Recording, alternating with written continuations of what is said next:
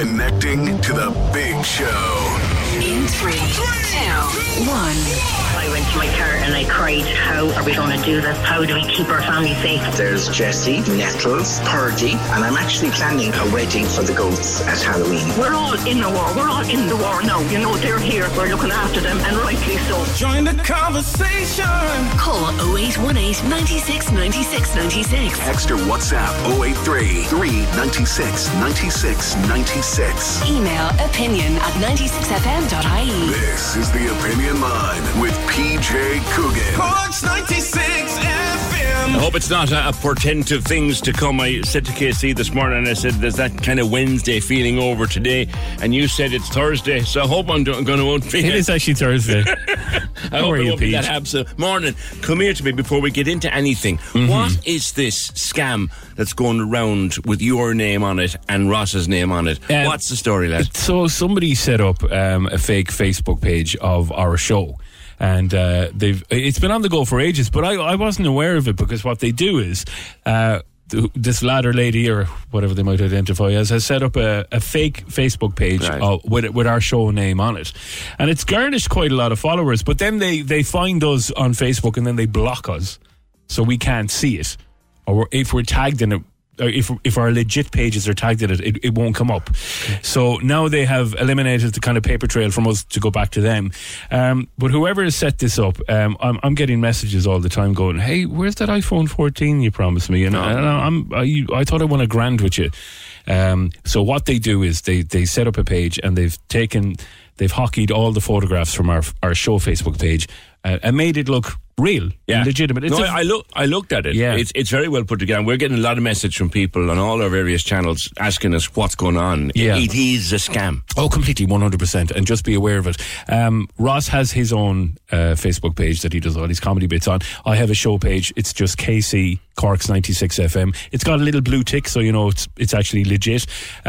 So just be aware. It's the worst possible thing when I hear about people getting scammed out of anything.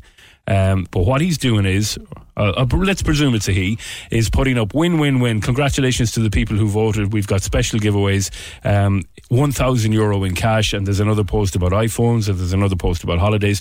What they get you to do is he'll go into the comments and reply going, "Congratulations, Mary, right, you've won €1,000. In order to get your grant, follow this link," and there's an official website. Again, they all think it's us. Right. They go to this website, they give in their details, and then they're charged a fee to join the page. Okay, so that's where that's where they get the money. That's how they're scamming people. And I'd hate to think that anyone has been caught out by this, but I know a lot of people have. So they start looking for money for you to get a prize. To get a prize in order, which we never do. You never do. That would never do. It's again. It's like the banks will never text you for bank details. It's one of those. And the people you need to keep an eye out for. It's people that are a little bit more vulnerable or might not be on social media that long, and they think everything is real, everything that they see. So just watch out for that. It not just us. I believe a show across the road in one of the other radio stations in Cork, a similar thing happened to them. So they're doing this. They're hockeying pages of basically everyone and anyone. And trying to get people involved. So there's probably a network of them doing it. And they draw you to the link. Yeah. You click the link. You think you're communicating with the radio station. Yeah. And before you know it, someone's got your money. Yeah. And they've charged you. Well, I don't know what the fee is, but it might be £50 to join this prize winners panel or however they're doing it. So yeah, just a little bit of a heads up. Please watch out for that. Your official proper page is called what? KC Corks 96 FM. It has a little blue tick. Okay. So Ross wants everyone to know, and he is a one-man sales outfit. First of all, he says Ross Brown Official. Yeah, is his only official Facebook page. He also wants people to know he's only got 50 seats left at his Opera House gig on February 17th. And he's get out, you messer. He's like, honest to God, he is. I mean, he's some salesman. In fairness to him, the best scam that I ever heard happened over in America, and like there are scams that happen, PJ, where you kind of go, that's pretty clever. Yeah. You don't want to be the victim of them, but you go, that's pretty clever. A woman put an ad in a paper in New York years ago, and it said, if you want to become a millionaire, just message me, send me $10 in the post to this address, and I'll tell you how to do it. Yeah. And she got thousands and thousands of replies with $10 in an envelope. Yeah. And she just replied to them, "This is how you do it." Oh, I like that one. I don't like that one. You know what I mean? Yes. This is how you do it. You put an ad in the paper, ask people to send you money, and you become a millionaire. Genius. Anyway, watch out for those folks, please, because I don't want anybody, anyone getting caught out. I'm going to be chased down Patrick Street with people looking for phones off me. Have you tried, by the way, reporting this to Facebook? Or what I've done is I've put up a post about it, and I've asked anyone that sees this particular page, and I've put up screenshots to report it as fake. So hopefully it'll vanish in time. Yeah, just be wide with all of that stuff. So I'm not getting a PlayStation 5 then, am I? No, you're not. Okay. You're not. You're getting a scone and a creamy bun after midday. I'm messing. All right, Casey, thanks, man. And by the way, Ross only has 50 tickets left for the Opera House in February. All right, that's another scam. That's another. Get out before we get in trouble. Good morning at last. 0818 96 96 96. The number, the text or WhatsApp is 083 396 96 96. Your email is opinion@96fm.ie. Now, I see this. If you have smallies, I know Casey has smallies, Emer has smallies. I don't have smallies, but I know that over the Christmas we went through a pile of cough bottle in our house. There was more barking going on in our place than there is in a dog kennel over the Christmas period, and we were on 3 or 4 different types of cough bottle. And sure, anytime you go out, you get a half a dozen eggs and a cough bottle. It was like that. But the pharmacists are now asking people, don't stockpile Calpol, don't stockpile cough bottle, don't stockpile painkillers, don't stockpile all the stuff that you would stockpile at this time of the year for the coughs and the colds and the snuffles and the snots that are going around. Reading where a Haven pharmacy, it's in Duleekin, County Meath, there's a pharmacist there calling for the minister to introduce a serious shortage protocol that would allow pharmacists to prescribe an alternative medicine when one a GP has prescribed it. Well, that's a good idea. That's a good idea. If you get a prescription from the doctor and you go to the pharmacist, the pharmacist has to give you what's on the doctor's docket, so to speak. And if they haven't got it, they can't give you the one that does exactly the same thing on the other shelf, because that's not what's on the prescription. They want to change that. That's not a bad thing. But there is a shortage of medicines out there. All kinds of different medicines. Asthma medicines. Sharon. Hi, good morning, PJ. How are you? Good. How's Libby? Libby, she's not too bad. She's gone off to school. She went back this week now. She didn't make it back after the Christmas holidays. Well, she's gone back now coughing, but that's the norm with the asthma. Yeah. Like last night now again, she had a rough night again. Nighttime is the worst. What does she take for her asthma? It's an inhaler, yeah? She's on 2 inhalers, and she's on a tablet she used to take going to bed as well to help her open her tubes. I see. And when she's really, really bad, then she's on the nebulizer. Okay. And just a quick one, Sharon, is the asthma, is it on the long-term illness list? So do you get all these stuff fairly easy, or you should be able to get all this stuff fairly easy? Well, you can, but this winter it's gone hard because whatever's around is kind of attacking the respiratory system more. So like Libby's inhalers, I would normally get a long time out of them, but I've had to increase the amount of puff she's getting now. Sure. Because her chest is getting tight, so we're going through what we'd normally get out of an inhaler, we're not getting the same amount of time because everything is increased. The demand is higher now, and this weather now, the damp weather, anybody that is an asthmatic will know it's a horrible time. It's horrible, yeah. It's a horrible time. I hate it myself, and I have no asthma. Yes. You know, it's a horrible, damp, cold old time. So you can't get her nebs, or you can't get her inhalers? It's when you go into the chemist, normally you'd hand in the prescription and, whatever they'd say, come back. And now it's kind of a case, okay, hang on, we don't know, do we have them? Yeah. And that was never a case before. You just put your prescription in, you went off, you did your shop, and you came back and you collected them. Yeah, sure, half the country has asthma, they should be in very, very...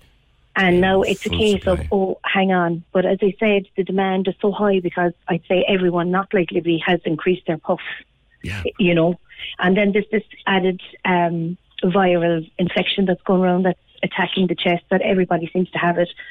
So I'd say people who were never on inhalers before are getting inhalers now. You're right. You know, so the demand, it's very high. Yeah. I was given, no, it's not last year, it's not this year, it's last year. I was given one last year by my doctor because I got a particularly nasty chest infection in May. Mm-hmm. And I was put on an inhaler, and like, I've never been on one before, but my God, they were brilliant. I can't imagine what it was like to depend on it. Like she can't do without it because she has to take one in the morning. It's a preventative one. It's the brown one. Right. So she takes that in the morning to try and open the tubes, and then she takes her blue one after that. So she takes 2 in the morning even before she goes to school. And she has to have her preventatives because that kind of keeps her going some way. Yeah. Because if she doesn't have it, then, you know, the chest will tighten up. Yeah. And that must be very scary. What age is she? Well, she's 8. Now, she's been diagnosed with asthma since she's 3. Now, my eldest girl had it as well, but thank God she's after growing out of it. And there isn't a history of asthma in my family, so the 2 of them just got asthma. There's unlucky. So there's the inhalers are in short supply. Calpol is in short supply. Calpol is, and Benylin. I couldn't get Benylin over the Christmas like that. Now we were trying to go to the chemist, and you know yourself, try treat yourself rather than trying to get an appointment to the doctor. For what it's worth, Sharon, most of the Tesco's seem to have a drop of Benylin. Yeah, it was like gold dust, yeah. All they had left was bronchu stop, and that's awful, so I can understand why they had that left. Because that's very hard to take. But it's just like, I suppose we just take it for granted. We'll just go to the chemist and we'll ask for Calpol, and then when they just say, no, you don't have it, I kind of, oh God. Yeah. You know, and it's not, and to be fair, like, it's not their fault. Do you know what I mean? Yeah. The supply just isn't there. Absolutely. I mean, I know talking to Conor Phelan, the pharmacist, like, they normally have access at their fingertips to several days or maybe even several weeks supply, but it's just not coming through now. It's not there, and it's not their fault, and it's not a case, you know, they're just not giving it to you. They genuinely don't have it. And to be honest with you, in most cases now, as I said, when I did go to the chemist, there was no Benylin, there was nothing. All they had was bronchu stop left. There was nothing even on the shelf. The shelf was empty. Yeah. This was just after Christmas, and I knew myself, everyone is going in with coughs and colds and everything. Everyone is, and you're trying to self-medicate yourself because you know the doctors are under pressure. Yeah. You can't get an appointment, so if you can go and try do it, you know, but you can't self-medicate yourself now either because it's not there. It's not there. I mean, kind of shouldn't either. You want to be careful about it too, because I know that I read somewhere where they now call Calpol liquid heroin for kids. Like, you wouldn't want them to be getting too fond of it either, the Calpol and the Nurofen, do you know? No. Which see, it was, you know, it's just when you're not fond. If they won't sleep and they're shivering and they're coughing, like, you're going to give them something.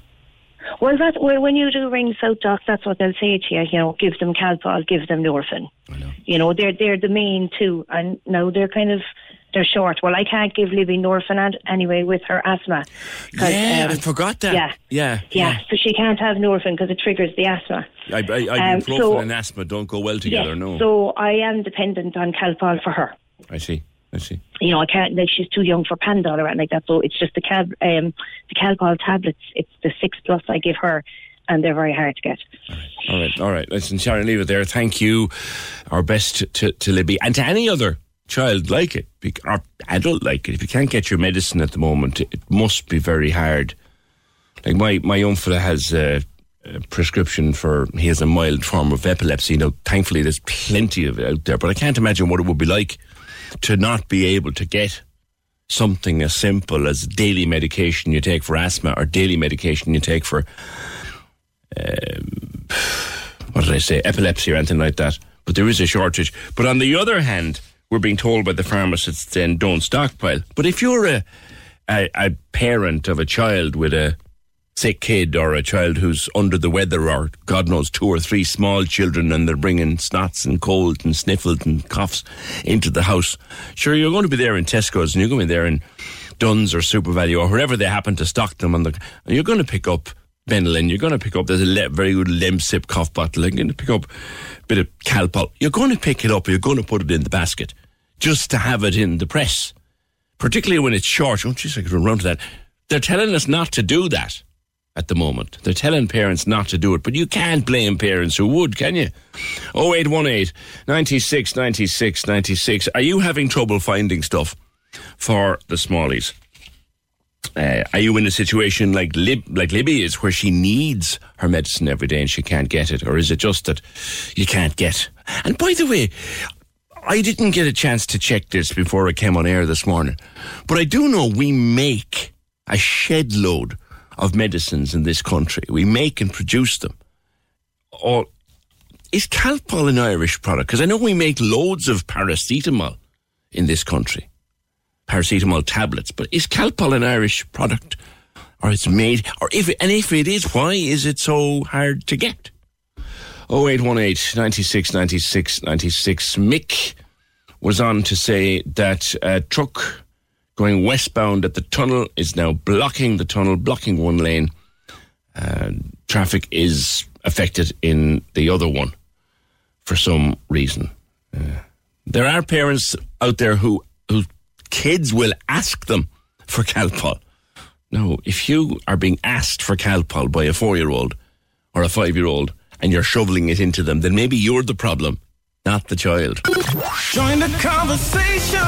Email opinion@96fm.ie. This is the Opinion Line with PJ Coogan. Cork's 96 FM. Right, on Twitter, there's an incident with an overheight vehicle at the entrance to the southern bore of the Jack Lynch tunnel. Tunnel operators are on site, and that's coming on Twitter in the last while from Cork Traffic. All right, thank you for that.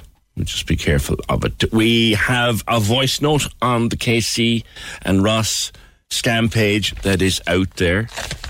Voice notes are a great way to join our conversation. You can do so anytime you want on WhatsApp 083 396 96 96. Let's see what this one says. The situation you're talking about KC there right now is when someone goes to the page and put the details and asks for a small fee, it's not the fee they're looking for to make money. They're looking for the details actually where they can sell those details. And when they're putting a payment method there as well, and they're paying for something, they're putting their card number. They're giving the card number and the details to the scammers. So the scammers can sell it in the dark web for some money as well, or use it to purchase online, because if you make a purchase with the full address and the card, it's gonna look like genuine transaction. I see what you mean. Good point, and thank you.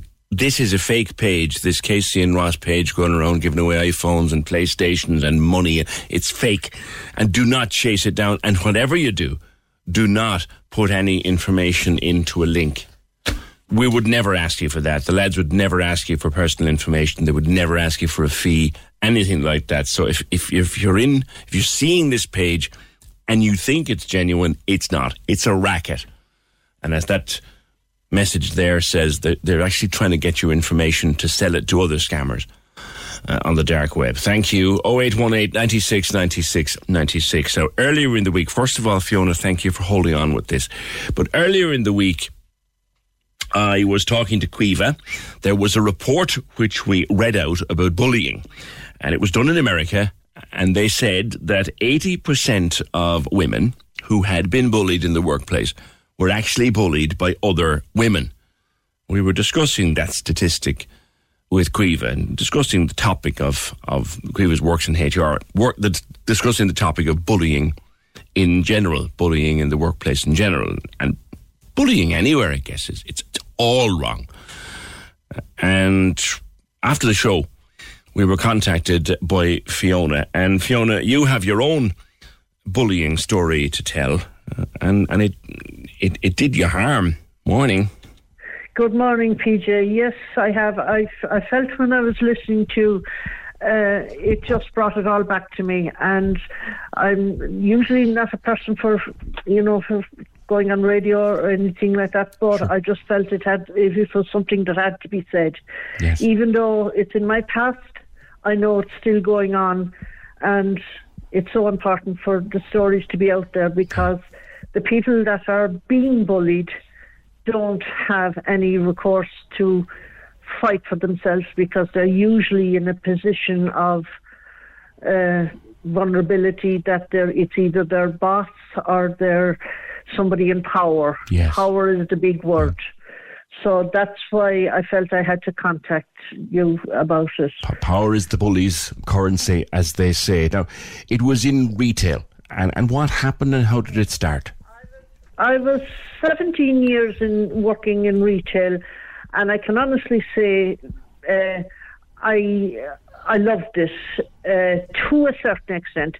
There was always an attitude in retail, and I think it's in every retail store, that because I know a lot of people in retail. But I liked my job up to a certain extent. I was very good at it. Customers, I got on extremely well with customers and everything. So, I mean, I wasn't a young, vulnerable teenager.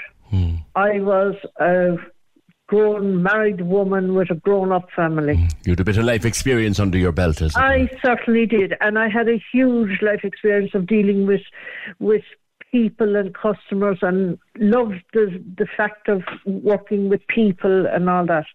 But it started, there was always an element of it in retail, but you could get over it, if that's the word. But then all of a sudden it changed with this one person. This was one person who arrived into your workplace. It was one person. It was a she. You were talking on your show about women bullying women. Yes. I totally agree with this. Women can be women that are not confident in themselves, but they have the power over somebody else. They can be so nasty. Yeah. And this woman was, I would go so far as to say she was evil. Now, how did it affect you? It affected me in the sense that it went on for about 4 or 5 years, and I battled it out. But it affected me so much that I ended up not being able to go to work. I used to cry going into work every morning. My husband was out of work in the sense that he was disabled. You know, he had health issues. So he used to drive me to work. So I was the sole earner, and I had no way out of the situation. I was being bullied, intimidated every single day. Were you being singled out, or was this a general trend? A few of us. There was about 3 or 4 of us in the store were singled out, and it ended up every single one of those people left. Right. Bar one. And Caoimhe was saying that micromanaging is a lot of it, and that's what happened, was it? This woman, she arrived in the store, and she just took over. She wasn't a store manager, but she still had the power over me anyway. Yeah. Was she nasty to you, or was she? Oh, she was absolutely horrible. I wasn't allowed to go for. Well, now this is a rule kind of for everybody, but you weren't allowed to have a bottle of water or anything on the checkout. You had to go to a water fountain to get a drink of water. So you had to ask permission. Right. So she wouldn't give you permission. It's far too busy. Wait. She'd give somebody else permission to go, where she wouldn't give me permission to go. I see. Same thing with, you had to ask permission to go to the bathroom. Yeah. Even if there was nobody in the store, you still couldn't get up and go. You still had to ask permission, you know. And it ended up affecting your health. It ended up that she would stand in front of the checkout and kind of stare at us and watch us, intimidate us all day. And then you'd make a mistake. You know, you get, with the intimidation, you might make a mistake. So you might be maybe a €5 out in your till at the end of the day. Yes. So if you were under or over €1, you were pulled up to the office and given out to. That was just a basic rule, but she enforced it then constantly. And she caused it to happen because she intimidated you all day. But what I used to do, PJ, was I used to write down in the back of the till receipt. Before the till receipts are printed, there's no writing on the back of them. And I used to use them. And I just looking up the other day, I came across all these notes that I wrote, and I was crying in every single one of them. I was in pure agony about work. I just kind of, even though I'm out of it and finished with it, I ended up having to leave, give in my resignation, because my health went completely down. I ended up with my whole system went down. I got a complete breakdown. I can hear the shake in your voice as you tell me. That's. I ended up almost with sepsis. All my body started to shut down. My doctor was begging me for weeks beforehand. She was saying, please give it up. Please give up this work. She wrote to the company. She wrote to them. And Fiona, did you have any support with management? I mean, did you make complaints about this person? Absolutely not. Oh, complaints. I have letters that I sent in with complaints, and then I went out sick. My doctor persuaded me to go out.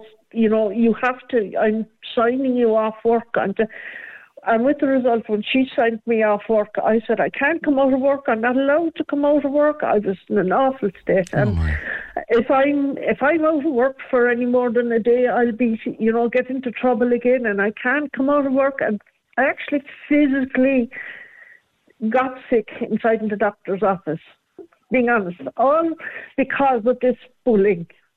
And I when I said it to the store manager, I wrote a letter because I was too nervous to speak, and I wrote him a letter, and he called me up to the office and he said, there's no bullying in this store. And bullying is a very strong word, which he informed me, but I found out that it is a very strong word. It is a strong word, but says you try to be on the receiving end of it, pal, Yeah, exactly. But I think you find that when people are being bullied to that extent, you can't prove it. There's an awful lot to, who's going to be believed. And the person that's bullying can be so manipulative that they know not to break the rules as such. They know how far they can go, and they know exactly. Yeah. And this person never broke the rules, so I was fighting a losing battle. I know. You ended up leaving. Your health collapsed, and you ended up leaving. My health collapsed. I ended up in hospital. But when I came out sick first, every single day when I was at home, I was at home. I was under my doctor's care, and they rang every single day looking for confirmation to know when I'd be back. Wow. When I was coming back to work and when I was coming back to go. You were getting no support at all in there. No. In the end, PJ, I ended up in hospital. Wow. And I was still getting the letters from the thing. My husband went down and spoke to the manager and said, leave her alone. She's out sick. That's all you need to know. And she's recovering. My goodness. And you're not helping her recovery. So. My goodness. But this person, it ended up, PJ, that I ended up in hospital, and this person ended up just being transferred to another store. Have you come across her since? Yes. I came across her. I was in a shopping mall one day, sitting down having a coffee with my husband and my daughter. And she came towards me and she said hello, like as if I was her friend. Yeah. And I stood up and I said, how dare you? And my husband said, come on away. And that was her mocking me again. As much as after all of that, she thinks she can say hello to me, and I was long gone from the place that time. But I'm just saying, PJ, that people who are suffering bullying, they have no way out because they usually are, the people that are bullying them have control over them. Plus the bully knows to identify the person who is vulnerable and knows how to. Yeah, it's awful. Listen, I'm so glad you called. I'm sorry that you're upset. Thank you. No. I think I said to myself, I'll ring PJ and I'll talk to him. And as far as I'm concerned, like I used to always say, she won, but I think now she didn't win. I'm still here and I'm very, very happy. Good, I don't know, I'm upset now, but my life has changed dramatically since I left. Good. And that's all I'm saying to people. Get out of that situation wherever you are. You think you can't get out, but please try and get out of that situation because it can actually kill you. I ended up with sepsis. Well, Fiona, thank you so much for calling and for telling us this story. I really do appreciate it. And, I think it'll probably identify with a lot of other people. Maybe it'll identify, maybe someone who's in a situation like that will identify with it now. And they'll take from you, if you like, an inspiration that you can get out. I hope so, PJ, because that is the only reason I'm ringing you. I want to put closure to my past because it is in the past. Thank God it's in the past. But I'm just thinking of other people. I know they're there. I know they're out there and they're suffering the same thing in retail. It's rampant in retail. And it's not just one company. It's all of retail for some reason. It's a bad workplace to be in if you are vulnerable like that. Fiona, thank you very much. Have a good day. You're welcome. God bless. Thank you, PJ. Thanks for listening. No, thank you for telling the story, Fiona, because it's a difficult story to tell. It triggers difficult memories. And as someone, I think I've said this before, I was bullied myself in school, and only a number of years ago, something happened at a gig I was involved in. There was a disagreement. It wasn't my fault. It had nothing to do with me. But the disagreement started in my company. And I had one person shouting on one side of me and another person shouting on the other side of me. And one of them was blaming me for something I had no part in. And within seconds, click, I was back in the schoolyard. I was 14 and I was terrified. So that's what and that's why it's so brave. Fiona is so courageous to come forward and tell us that story, because it triggers all those feelings. So I hope she's okay. Go and have a cup of tea and a bicky for yourself. And thank you. There's a trade union on the North Main Street over Kelleher's newsagent. They're really fantastic for representing workers in bullying cases. They're absolutely fantastic. I went through something similar to Fiona, and they knew exactly what to do and how to deal with management. It was sorted out without a court appearance and to my satisfaction. I think that is the Independent Workers Union. That place over Kelleher's newsagent used to be the headquarters, if I remember rightly, of a union called the Cork Operative Butchers. That's going back a bit. But I think of late, Noel Murphy was the fella. The Independent Workers Union is what's there over Kelleher's, over that newsagent. And Noel Murphy is a fella you wouldn't mess with Noel Murphy if you were a manager. No, you wouldn't. You did right. The problem is with that, they have to recognise a union, and lots of places don't. But thank you for that. You could win a €100 penny shopping voucher. €100 with Cork's 96 FM. What I want. All you have to do is take our 10-minute music survey. Tell us the tunes you'd listen to on repeat and what songs we should delete. Take the survey for your chance to win a €100 pennies voucher. Give it a go right now. Find the link on Instagram, Facebook and Twitter. What I want. Or c96fm.ie. This has come in on WhatsApp voice note. Yeah, it's a truck. Too high.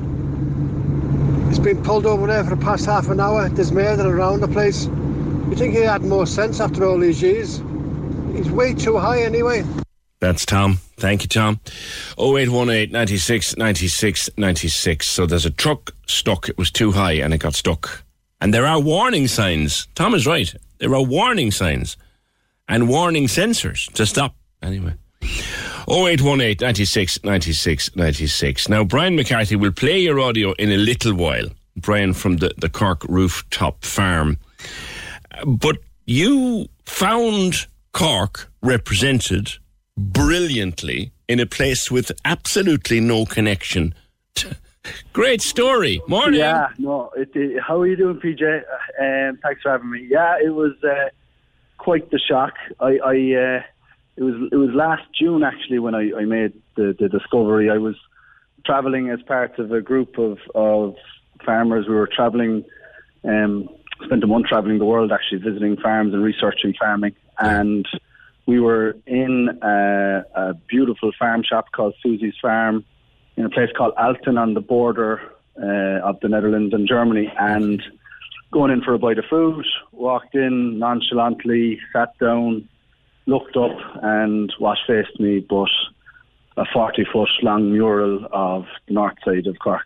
And yeah, and it's not what you expect to be seeing when you're sitting down for lunch on the Dutch-German border, really. No, it sure isn't. No, but it was a pleasant surprise. And, you know, I'd been travelling for probably 2.5, 3 weeks at that stage. It was kind of, you become to miss home a bit. So it was very random, and it was a very pleasant surprise. I was travelling with 6 Australians, a Brazilian, a Chilean, and another Irishman. And I sat down with them at the table, and I kind of just shouted out, "That's Cork," at the top of my voice in the thickest possible Cork accent I could have. Yeah. And they all just burst out. But it was, it was brilliant. And unfortunately, on the day, the owner of the premises wasn't there. It was she was out sick, but we were given the tour by one of her staff, so they didn't know the reason or the background story as to why they'd covered this massive wall with the mural. But I will get to the bottom of it at some stage. Well, there's a thing now. I mean, I'm minded here to get the details of the place off of you. Yeah. Because it is, and well, play the audio from your Instagram in a minute, but like, there's Bellsfield is in there, and this is a properly professionally taken picture, or several pictures, I think, by the look of it, Brian. Really wide angle, really high detail. Yeah, it's professionally it's produced, like. Yeah, it's a beautiful kind of nighttime panoramic view of the north side of Cork, and it's that kind of iconic scene, I guess, from say, like, you know, from the Green, that, you know, the Young Offenders movie, where you're looking out at the North Cathedral, the Shandon Bells, the north side, down onto the city, out the Riverlea, it's out the Leafields. It's a beautiful cityscape, and it portrays the city, you know, in a quite a beautiful way. And to have it, you know, muralised on the side of in this kind of agricultural building in the middle of the Netherlands and the German border, it's just it's both bizarre and brilliant at the same time. And did it take you a couple of seconds to click what you were looking at? It's pretty, you know, it's one of those views that if you're from Cork, it clicks with you pretty quickly. But it was kind of, why am I looking at this? You know, and how is it here? But it was brilliant, and it's you know, it fits in beautifully in the room, and it was great. It was a lovely touch of home on the trip that I was having. And just in case anybody who's listening has not seen the video, I'll play the audio in a while again there. But the name of the farm shop was Susie's Farm. Susie's Farm, and the place is Alten. Is it Alten? In the Netherlands. Yeah, Alten, Aalten. Alten, so in the Dutch around the Dutch-German border. Yeah. So it's. Could you get any more random, like, Brian? I don't know. Maybe we should have more murals of Cork scattered all over the world. I think it would. Wouldn't it be great? Yeah, we're going to put that video up on our Twitter at Opinion 996. We'll put it up there in a few minutes so people can watch it. And maybe, you see, this is the kind of... If randomly you look up from your coffee and you go, that's Cork! Yeah. Somebody, I'm telling you, someone knows the story. Somebody knows the story. And this is more than just... We'll have to find that. Oh, we're going to take that on as a mission, Brian. I'd say between us, you know, we have to find that. Here's the audio from your video, just before I let you go. So, I'm in a farm, shop, restaurant, pub place near Alton, near the German border in Holland. We came in here to have a look at this beautiful room. I sat down right here on this chair. I looked up, and what did I see? Wallpapered along the wall with the city of Cork. So, for those of you from Cork, you'll understand the geography. From those of you who are not from Cork, the rooftop farm would be located about there on this. So this is the north side of Cork. That's the North Cathedral, and we're on the German border. I don't know, there must be a story behind this, why Susie has a photo of Cork City on the wall, but there's Shandon Bells. You can see that from our rooftop as well. Crikey. So yeah, a bit mad. We'll have to get to the bottom of this between the two of us, Brian. Yeah, no, we'll put the head down now and try and track down Susie and figure it out. How's the farm going? I know it was a lockdown project for yourself and Tay. Yeah, no, it's going great. I mean, we've big plans for 2023 now. We opened the shop there about 13 months ago, and it's been, going really well for us there on the Coal Quay. And nice coffee, seriously nice coffee. And and we're hoping to open up the rooftop now in the next couple of months to the public, and we're also putting a restaurant in on the rooftop. So we'll have a kind of a farm to fork offering there, right in the heart of the city. And I'm here now in the Imperial actually this morning with a lot of people who are involved in food in Cork, and we're all putting our heads together about the best way to drive forward, tourism and food in Cork. Fantastic. So, yeah. Well, we'll talk again. It's a lovely project you got going on there, the Cork Rooftop Farm. But what a random thing to find in a farm shop, stroke cafe, stroke bar, stroke kitchen in Alton, on the Dutch-German border, or near the Dutch-German border, Susie's farm, with a massive, high-def mural of the north side of Cork City. Like, how random and cool is that? Does anybody know?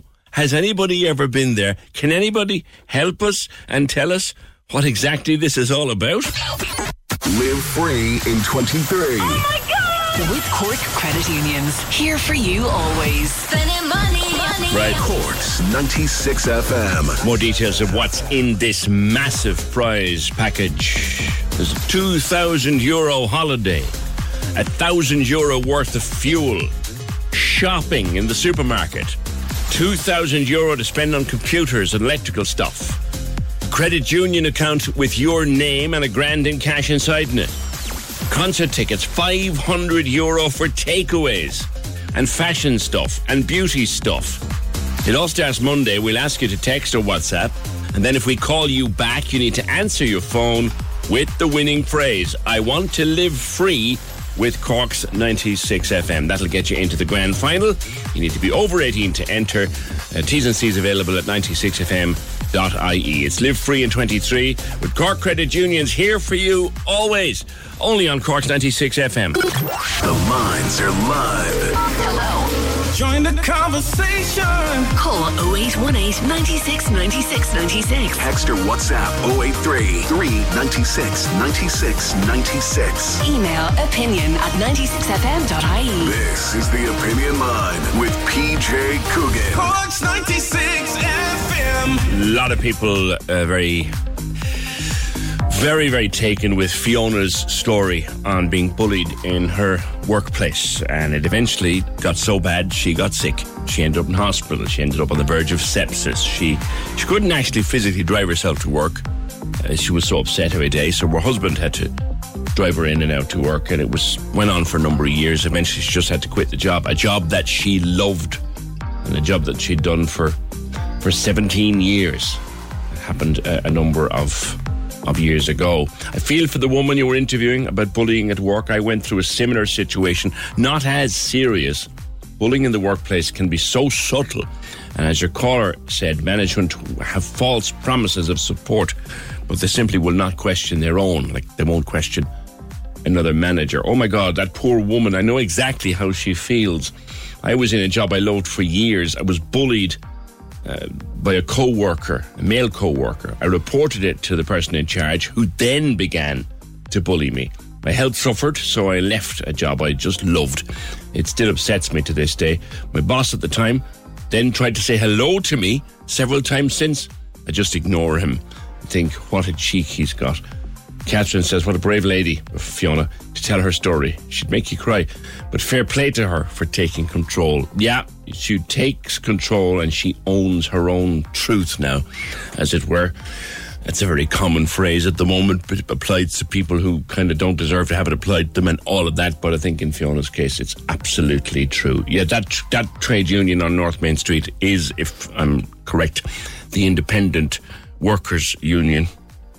And that premises is the former premises of Cork Operative Butchers Society, which was an old butchers' union back in the day. Yes, butchers had their own union years ago in Cork. I remember a strike, actually, by the Cork Operative Butchers Society, which has absolutely nothing to do with where I'm going now, but it's a very tenuous link, because I am actually going to a butcher shop.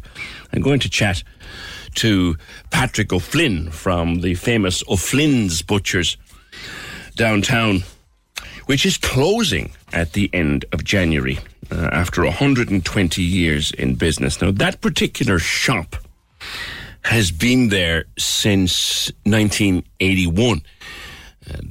O'Flynn's Butcher Shop. Before that, it was many, many other things. But I always thought, Patrick, since I'm old enough to go to town on my own, that shop has always been your butcher shop. But it had a huge and colourful history before that. Morning. Morning, PJ. How are you? Delighted to talk to you. I'm delighted to talk to you too. As you were talking about the shop has a fantastic history. It was built roughly in the late 80s, and the original owners were Cunningham's the Pawnbrokers. Yeah. Now, Cunningham's the Pawnbrokers, I can't say this is true, but rumour has it that James Joyce's the father or grandfather pawned his false teeth in Cunningham's the Pawnbrokers at one time. James Joyce's false teeth. Imagine. That rumour has it, put it like that. And then it became Pickett's the wig makers and hairdressers. Right. Then it was Fallon's the bookshop. You might have remembered Fallon's. No. Although you're only half my age. But anyway, it was a bookshop where you got your school books.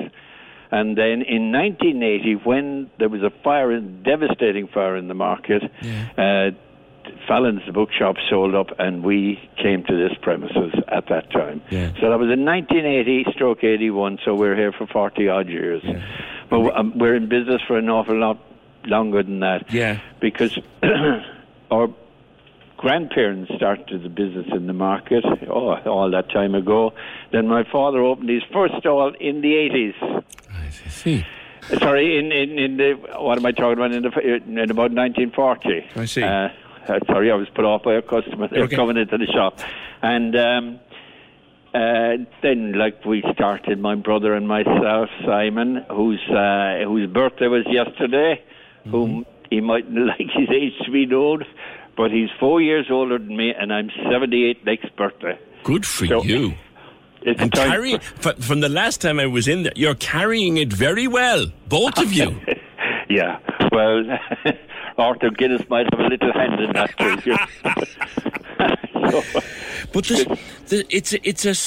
I read a beautiful piece in the Examiner by Richie Hogan. Well, Richie Hogan's article sums the whole thing up. He couldn't have got it better. It's lovely, and the stories and the history, and the fact that it's not just about meat. It's not just about chops and sausages and steaks. No. It's about the customers, and it's pure Corkness of it. Oh, it is. You captured in it. It is. You see, we had hard times and we had good times, and the good times outweighed the hard times. An awful lot of the customers became our friends. And we've seen a lot of their kids go on to fantastic things. I'll give you one instance now. Peter O'Mahony's granny used to come in here. Yeah, really? And Simon Zebo's father used to come in there. And he used to always say to Granny, to Peter O'Mahony's granny, someday he's going to be captain of Ireland. Oh, she said, I prayed to say that, and he won't be. But he's like, they are some of the famous people we meet. You know what I mean? We meet She must have been giving him the steaks and the chops, and he was eating them raw to build him up. She was. She fed him well. And the same with the Zebos. Like, they're all very nice people. And we're very lucky that way, that we dealt with very nice people all the way along. You started doing this job, Patrick, when there was no such thing as a butcher having fridges. Oh, no. There were no big fridges. So, and you to deliver the meat on a bike. Did you do that job? Oh, we did. You see, there was the messenger boy was the key man in any butcher shop at that time, with a messenger boy's bike. And you see, Cork is so hilly, you couldn't load the messenger boy's bike up if he had to go up with St. Luke's or Sunday as well. So then we'd be called in to deliver parcels up in St. Luke's, about 3 or 4 of them, on a rickety old bike, or up to Sunday as well. Up the hill, you have to push the bike up the hill and you can freewheel down.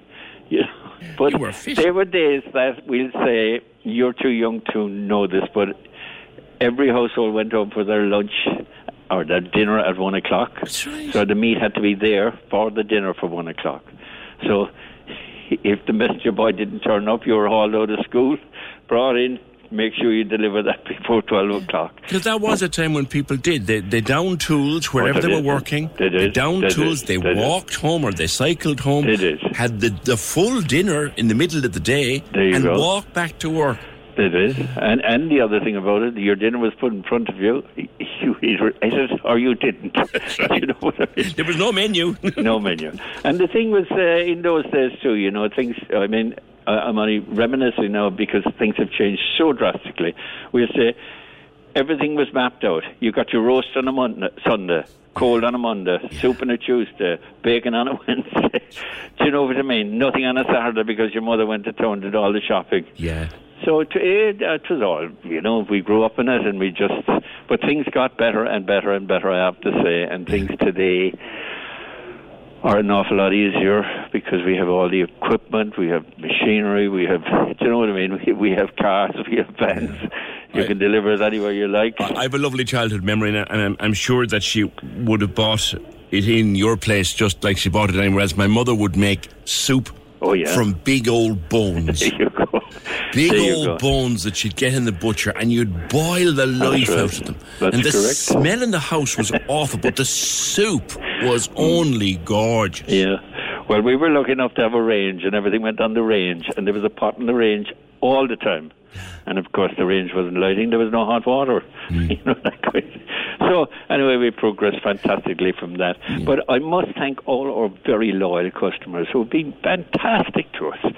All the people of Cork who supported us all down the years and still are supporting us. And business is quite buoyant and quite good at the moment, but the time has come for us to make up our minds in case anything happens to the two of us. Well, None of our family I think it's 78 and 82. You're entitled to relax a bit, I think so. I'll have more time to listen to your programme, of course. Won't I? Anyway, PJ, is there any more I can say to you? No, I think the people would say to you, Patrick, and to your brother, thank you. Well, you see, there is also our staff, Tom Collins, Jackie Falvey. We could not have done it without them. Well, they were fantastic to us. You've done wonderful things for Cork for all the years you've been there, and your dad before you. Yeah, thanks a million, PJ. Thanks very much indeed. Thanks for your kind words, and the best of luck to you. Yeah. And I will listen to you. And you're closing for the last time on the 28th? 28th, we're gone to the hills, or to the pub, or somewhere else. And not gone on that rickety bike either. No. Anyway, PJ, thanks again very much. The best of luck to you. Take care, Patrick, and the best of luck in your retirement to yourself and to Simon. 78 and 82, and Simon's birthday was yesterday. And now they choose to retire. Isn't it wonderful? And listen to him. He's as fresh as a daisy. Emotional, I think, as they prepare to close their shop. And I would recommend it. We might share that, actually. It's just a lovely, lovely piece in the Examiner yesterday. Bio had a piece too, but lovely piece in the Examiner by Richard Hogan about the closing and the history and the background to the shop. 0818 96 96 96. Does anybody make that bone soup anymore? Oh, we might know more about the farm shop with the mural in about 2 minutes. Join the conversation. Email opinion@96fm.ie. This is the Opinion Line with PJ Coogan. Corks 96 FM. It's such a small world, you know. It really, really is. It's not even they say the world is a village. It's not. It's a street. I just got a message there that there's a connection to the O'Flynn's, to the butchers, that's connected into my family. And I hadn't realised it. For goodness sake. No need to go into the details, be boring people with it, but it's... Stop. And speaking of a small world, a tiny world, let's listen to this again. So, I'm in a farm shop, restaurant, pub, place near Alton, near the German border in Holland. We came in here to have a look at this beautiful room. I sat down right here on this chair and looked up, and what did I see? Wallpapered along the wall with the city of Cork. So, for those of you from Cork, you'll understand the geography. From those of you who are not from Cork, the rooftop farm would be located about there on this. So this is the north side of Cork. That's the North Cathedral, and we're on the German border. I don't know, there must be a story behind this, why Susie has a photo of Cork City on the wall, but there's Shandon Bells. You can see that from our rooftop as well. So yeah, a bit mad. She wasn't there on the day that Brian made that video. The staff didn't know the story, but Susanna Rusling is on the end of line 1 from Susie's farm. Good morning. Yes, good morning. Delighted to be able to speak to you. So, in your beautiful cafe, bar, and why do you have a huge picture of Cork on the wall? It's a bit mad, I hear. Well, actually, when I grew up, we also have a farm, a family farm. Yeah. And I grew up always with a big brother in the house, or bigger sister, as a trainee in our home. And most of them were from Ireland, and also some from Cork, from Moy. From when I was little, we always had Irish influences in my family. So a lot of music bands came over and they played on the farm.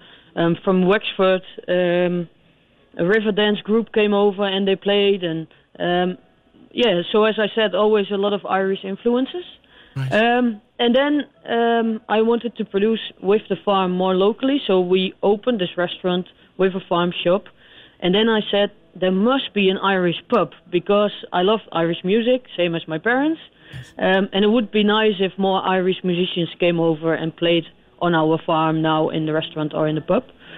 So we created this Irish pub with Guinness on the tap and everything there. And then we had this ugly wall. And we thought we need to put something there what has a connection with Ireland. And what looks very pretty also with the coloring. So we saw a picture and we put it on the wall. And I have to admit, that's why also the staff doesn't know the story, because we are a little bit embarrassed. We said for months to all the visitors who came, we do the tour around the restaurant and the pub, and we told them, look, this is the city of Dublin. Oh, you didn't. Sorry. We did. And then the rooftop farmer came, and our staff also told that group, this is Dublin. And the rooftop farmer said, no, it's not. That's the rooftop farm. I live over there. So our staff said, what city is it? It's Cork, he said. So it was Brian who told your staff? Yes, we didn't know. You thought it was Dublin? Yes. So from now on, we tell everyone this story. How embarrassed we also a little bit are, but people love it. And it's just a funny story. That's brilliant, Susanna. So you actually had this Irish city in beautiful detail on your wall. You thought it was Dublin until a rooftop farmer from Cork goes over and says, hang on a second, that's Cork. And he tells your staff. Yes. And the staff called me and they said, you don't guess what happened today. As we toured this group, this farmer said, no, it's not Dublin. I live over there. And he said, I was so embarrassed, but it was also so funny. Oh, so, yeah. Susanna, do you know what? And we do this show 5 mornings a week, 51.5 weeks of the year. And I think if we hear it'll take an awful lot of time in 2023 to beat that story. Well, thank you. That's fantastic. So I hope, and I will invite you also with the radio, just come over and have a look. You know, because it's also a little bit the pub of Cork now. If they would let me, I'd present the show from over there. But yes. Oh, what a wonderful story. Susanna, lovely talking to you. Beautiful. I actually would love a beautiful looking bar and cafe and restaurant in your farm. And what a story. You thought it was Dublin. Yes, we did. Have you been to Ireland? Yeah, that's why I'm really embarrassed. I've been to Cork a couple of times, Dublin, but it was just chaos when we rebuilt it. It was so busy, and then we said, "Oh, that's a great picture. We take that one," and we put it on the wall. And we actually never checked it where it was, but we thought it was Dublin. Well, here's what you need to do: get yourself back to Cork. I know, okay? And then you get a taxi from the town, or get Brian. Or anyone, I'll bring you myself up to where. And I'm going to tell you something now. If I was to come out the front door of the radio station and meet you, we're less than 5 or 6 minutes walk up a steep hill to exactly where that view was taken from. Yeah, we should meet there. Yeah, and it's called Bell's exactly Field. The same picture. And have you ever seen a television show called The Young Offenders? No. Look it up. You'll find it. You'll find DVDs or something, or you'll find episodes on YouTube. And an awful lot of the Young Offenders was filmed right looking out over our wonderful city from Bellsfield. You've got to get here. We've got to meet, and I've got to take you up and show you Bellsfield and show you the city from up there. Yeah, that sounds great. Susanna, what a wonderful story. Thank you so much. That is Susanna Roosink from Susie's Farm in Alton, in the Netherlands, near the German border, where she thought, this is brilliant, she thought until last summer she had a mural on her wall of Dublin. Until Brian from the Cork Rooftop Farm went over, spotted it and said, that's Cork, told the staff, and the staff told her. We won't beat that story, lads, for a long time. 0818 96 96 96. There's lots of stuff coming in response to, and I knew there would be, coming in response to Fiona's story of being bullied at work. I'll come back to them. A lot of people out there suffering bullying at work. One word of advice which we're getting from a caller is to go and talk to your GP, because your GP may be a way for you to start fighting back against the bully. Thanks for that. And I promise I'll get to those comments in the fullness of time. we're hearing so much as well about traffic chaos on the roads. Did you see that story? It was in the Examiner yesterday, and it came up at the council, I think, Monday night, that the traffic chaos in Cork City is going to ease. You can be certain of it. It is definitely going to ease in flipping September.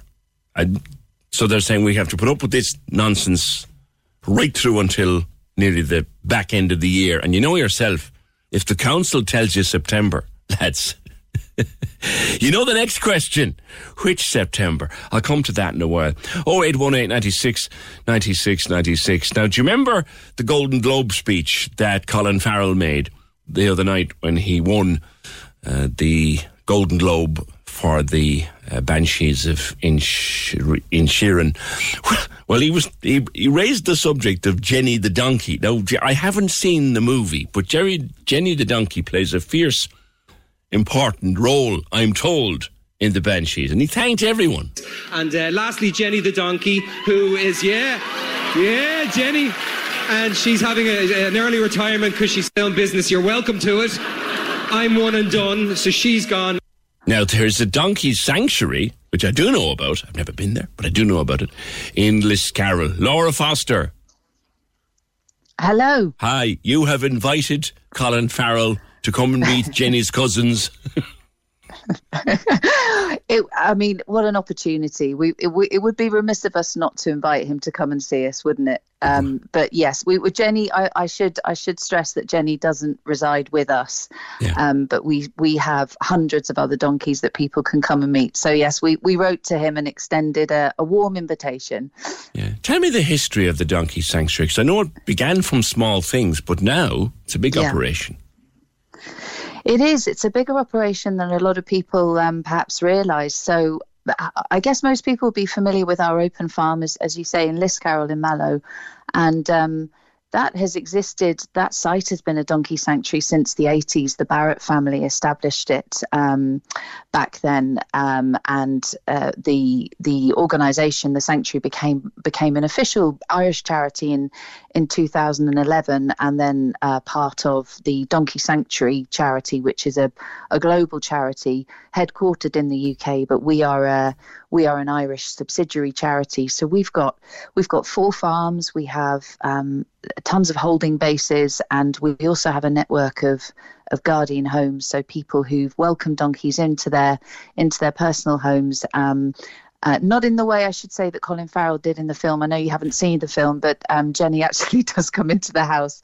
We assess people who want to have donkeys on their land and help them to set up the right kind of premises. And we have over 500 donkeys in those kinds of homes. So we've got 1,700 in total. And if people want to come and meet them, they can come to our open farm in Liscarroll.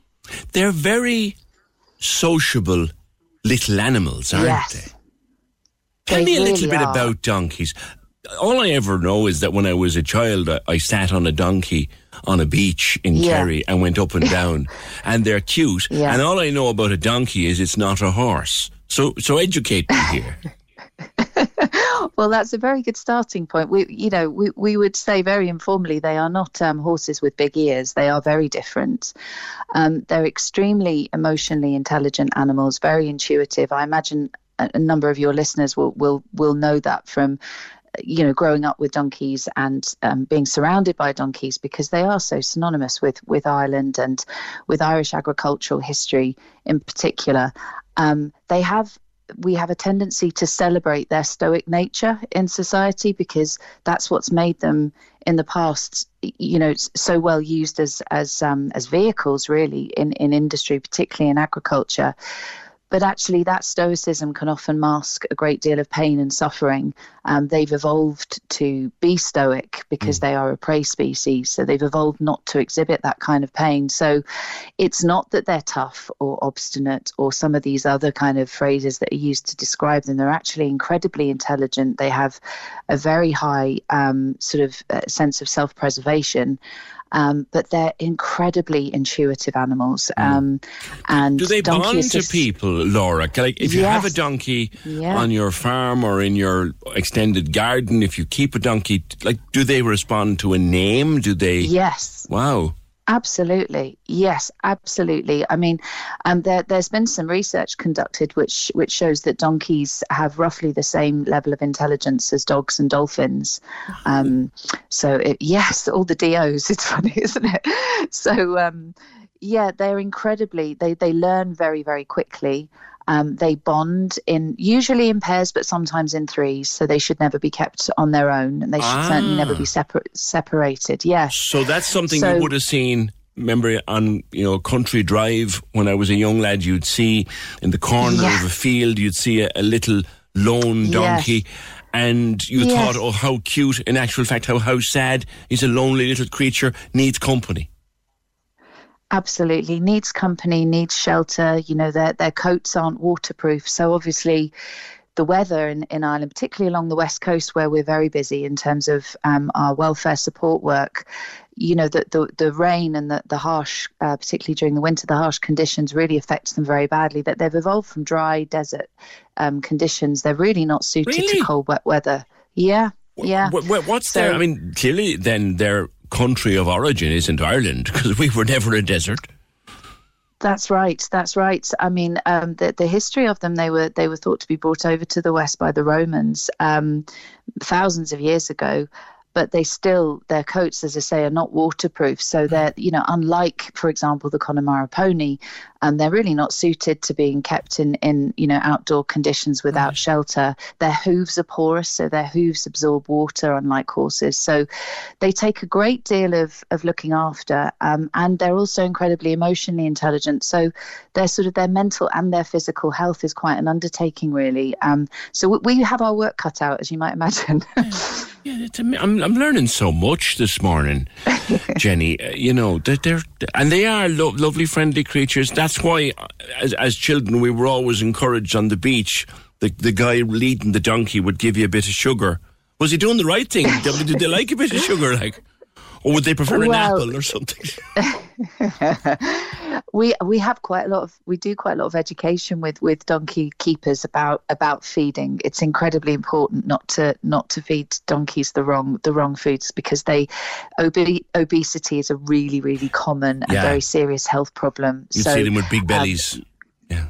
That's right. And you even have to be careful with grass, with pasture, because it's incredibly sugary and rich, and obviously it's abundant in Ireland. And so, we help people to understand that actually you've got to limit grazing. Straw, providing their teeth are healthy, is always the best type of feed rather than hay. Because it's fibrous and it enables them to break down food slowly over a long, because they need to be grazing constantly. So if you're giving them very sugary rich food, they're just going to put on weight, and their teeth will get very bad, and then they're unable to feed properly. So there's a lot more to them than people realise. But as I'm learning here. It was so lovely to see Jenny, the donkey in the Banshees of Inisherin, portrayed, that aspect of donkey's personality, their connection with humans and their empathy. That was, for us, that was so beautiful to see. Yeah. No, it's by all accounts, it's a lovely relationship they have. I must watch the film, because I know it's going to win more. It's going to win more, and I'd like to have seen it, and it's on the Disney stream, so I must watch it at the weekend. Laura, I am definitely, one of the things I'm going to do when the weather gets a little bit better, because I'm like the donkey. I can't deal with this weather. Right? I have to wait for it to be warm and dry. But I will. I promise you now, during the course of the spring or the summer, we will come up. And my daughter is a veterinary nurse, and she's going to love. We will have a day in Liscarroll with the donkeys. Definitely on the plans for the summer. We would love that. All right. Well, we would love that. Please do let me know when you're coming. Maybe we'll come the same day as Colin. Whatever about Colin, I'll be there. I don't know, it's probably a very bad second best, but we'll try. I think he might be a bit busy with Spider-Man, but we'll see if he responds. All right, Laura, thank you very much, and continued success for the work of the Donkey Sanctuary in Liscarroll, where they have their open farm. There are 500 donkeys. God. Thousands of them. It's brilliant. Thank you. And during the summer I will head up, and will I bring a camera, and I might even bring a tape recorder. We'd never know. You'd never know, or, well, we don't. You know yourself. That's on the plans anyway. That's on the plans for some weekend in the spring and summer, heading up to the Donkey Sanctuary. 0818 96 96 96. Cork's 96 FM loves Irish music. As part of Irish Music Month this March on independent radio across Ireland, we want you to take part in our local hero talent search. If you're in a band or solo artist, you could be featured live on Cork's 96 FM. It's your chance to win an overall €10,000 prize fund. Get your record released and have your music played on 25 independent radio stations across Ireland. For full details, see 96fm.ie. Irish Music Month this March, proudly supported by Hot Press, IBI and the BAI Sound and Vision Fund on Cork's 96 FM. Join the conversation. Text or WhatsApp 083 396 96 96. This is the Opinion Line with PJ Coogan. Cork's 96 FM. Now, I thank my lucky stars every day that I come in here in the morning before traffic has a chance to build up. I'm usually coming in up the quay at, it would be maybe 7 or 5 past or maybe 10 past 7. And just before things get really mucky and messy, I've got my little parking space not far from here at 96 FM. But there is a thing called the Global Traffic Scorecard, of which you might or might not have heard. It's not a thing you'd pick up on very easily. It's called the Global Traffic Scorecard, and Cork is now, according to the 2022 scorecard, the 71st most congested city in the world. Now, when you think of the number of cities in the world, that's fairly high up the charts. The 71st most congested city in the world.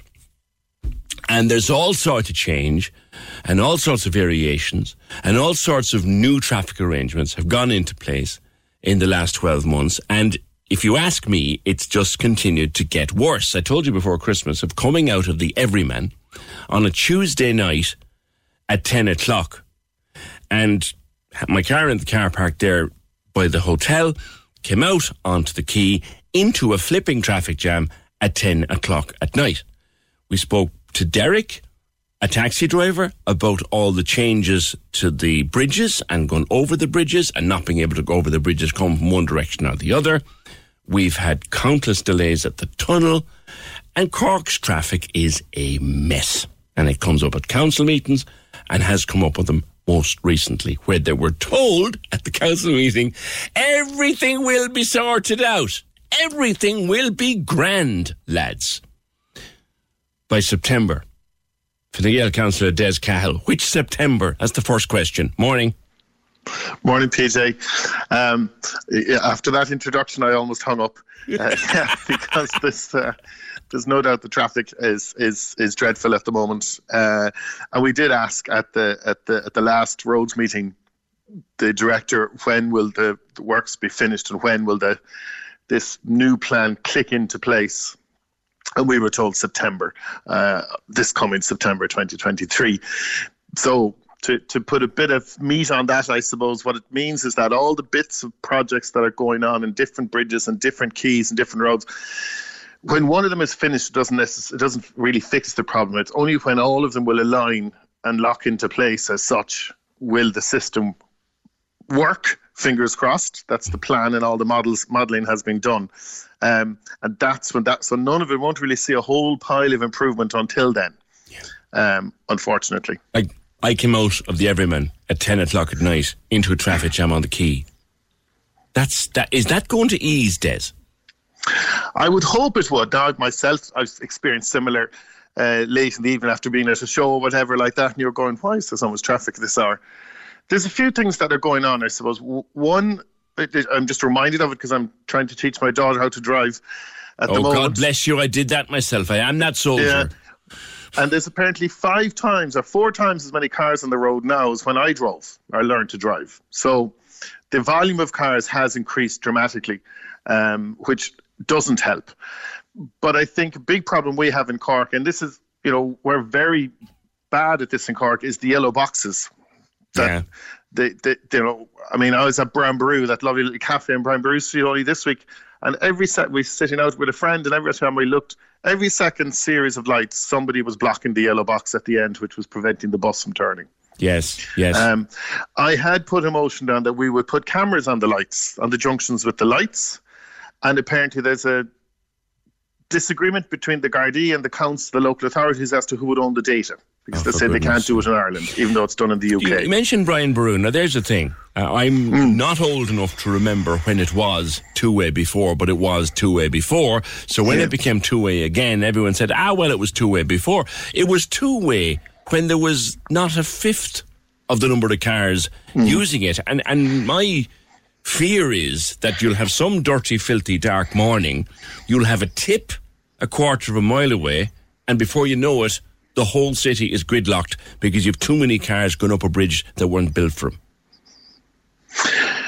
Yeah, I mean, I don't disagree we all have concerns over it. I think I've only used that one way twice, because I did comment about 2 months ago. I said, are they trying to prevent us from travelling to the north side? Because I said, coming from the south side, the quays are congested so badly.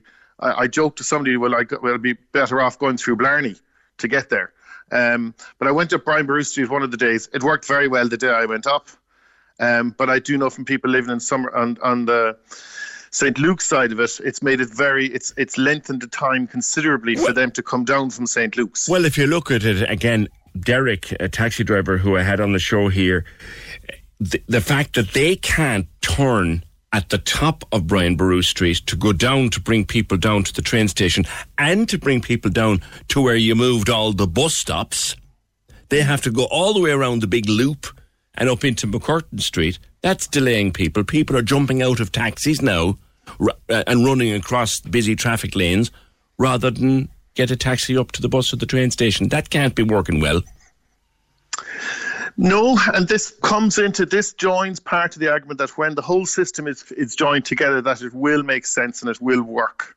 But there's no getting away from the fact that the part of the purpose of this, it's the same as every other city across the world, is to reduce the amount of cars going into a city. Yeah. So the orbital route around the city, which this is now doing, has to be orbital. It can't be just one ways, etc., etc. So this is the purpose of it. It's extremely frustrating for everyone. I mean, I'm fortunate, I suppose, if I'm going from Ballintemple to town, it's not very long. But to be honest, half the time now I'll walk or get the bus because of Albert Road. I don't want to be sitting in Albert Road for 15 minutes. But that's fine. Walking or getting the bus is great, Des. But I'm lucky enough. I live close enough. And I live on two fantastic bus routes. And I can, unless I'm actually driving into town for something related to work, I get the bus. But not everyone is as lucky as I am or you are to live so close. So you're trying to keep the cars out of town. That's fine. But the public transport isn't really up to scratch just yet to do that. No, and it's the same with the parking laws. So a new building being built isn't allowed to put a fraction of the cars that an old building was allowed built, even if they want to put them underground. I mean, we've seen examples about that with apartment blocks that are being built, but also offices. Yeah, and you can't bring your week's groceries on the bus, like. That's the thing. Or you can't put your week's groceries on the back of your bike. No, we can't expect to build an office block for 600 people and put 50 car spaces in it and expect everyone else to get the bus when the bus can't get there. So what's going to happen, Des? What is going to happen? Because you say they're telling you September, and that sounds great. I jokingly say, which September? You know and I know. You know and I know, Des. It won't be all hunky-dory on the 1st of September. And bear in mind, this is only the city centre bit of it. This is the last bit of it. Sweet God. We're facing a decade of bus connects. Oh, don't. Pulling up John Spillan's cherry trees to build bus lanes. Don't even go there with me. Yeah. Does someone inside in the planning office or the traffic office, does someone hate motorists, hate cars? I mean, the other thing that drives people mad is footpaths big enough to play a match on. Why? Yeah, we've questioned this, and we have the same now with argument with Bus Connects, but they want to. The Bourne Manor Road, which people across the city will be familiar with because of Parky Ring, they want to widen it further. Yeah. I was talking to a man before Christmas, and there's a... But there looks at the map, there'll be a bus stop in his kitchen. And when you look at it, there's no traffic jams on the Bournemouth Road. It only happens when you get to the link road at the end. So a lot of it doesn't make sense. The Bus Connect is a different argument slightly. Yeah. The new maps will be out in March, so we'll see what amended version they've come up with next. Yeah. Well, there's another thing as well. There's no silver bullet for this. The works in the city centre will be done by September. If there were silver bullets, Des, I'd be ducking, because they'd be putting them in somebody's... Yeah. But on a serious note, getting a date like September, and I joking about which September, is all very fine. But really, I'm old enough to remember, and you are too, the Lutz plan. And under the Lutz plan, we were to have 4 park and rides. What happened to the other 3, Des Cahill?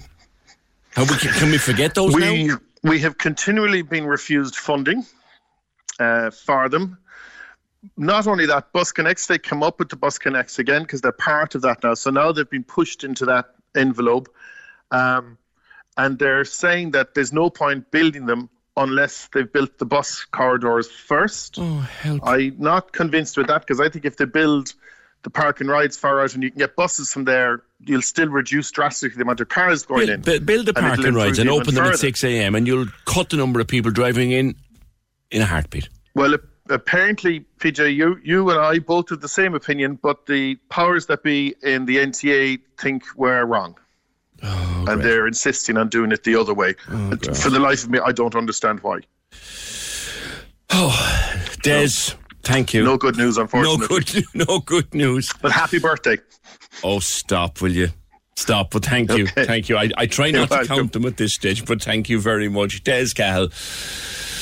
No good news today with regard to traffic. 0818 96 96 96. Which September will it be? And he said the NTA don't agree about putting the park and rides in there now.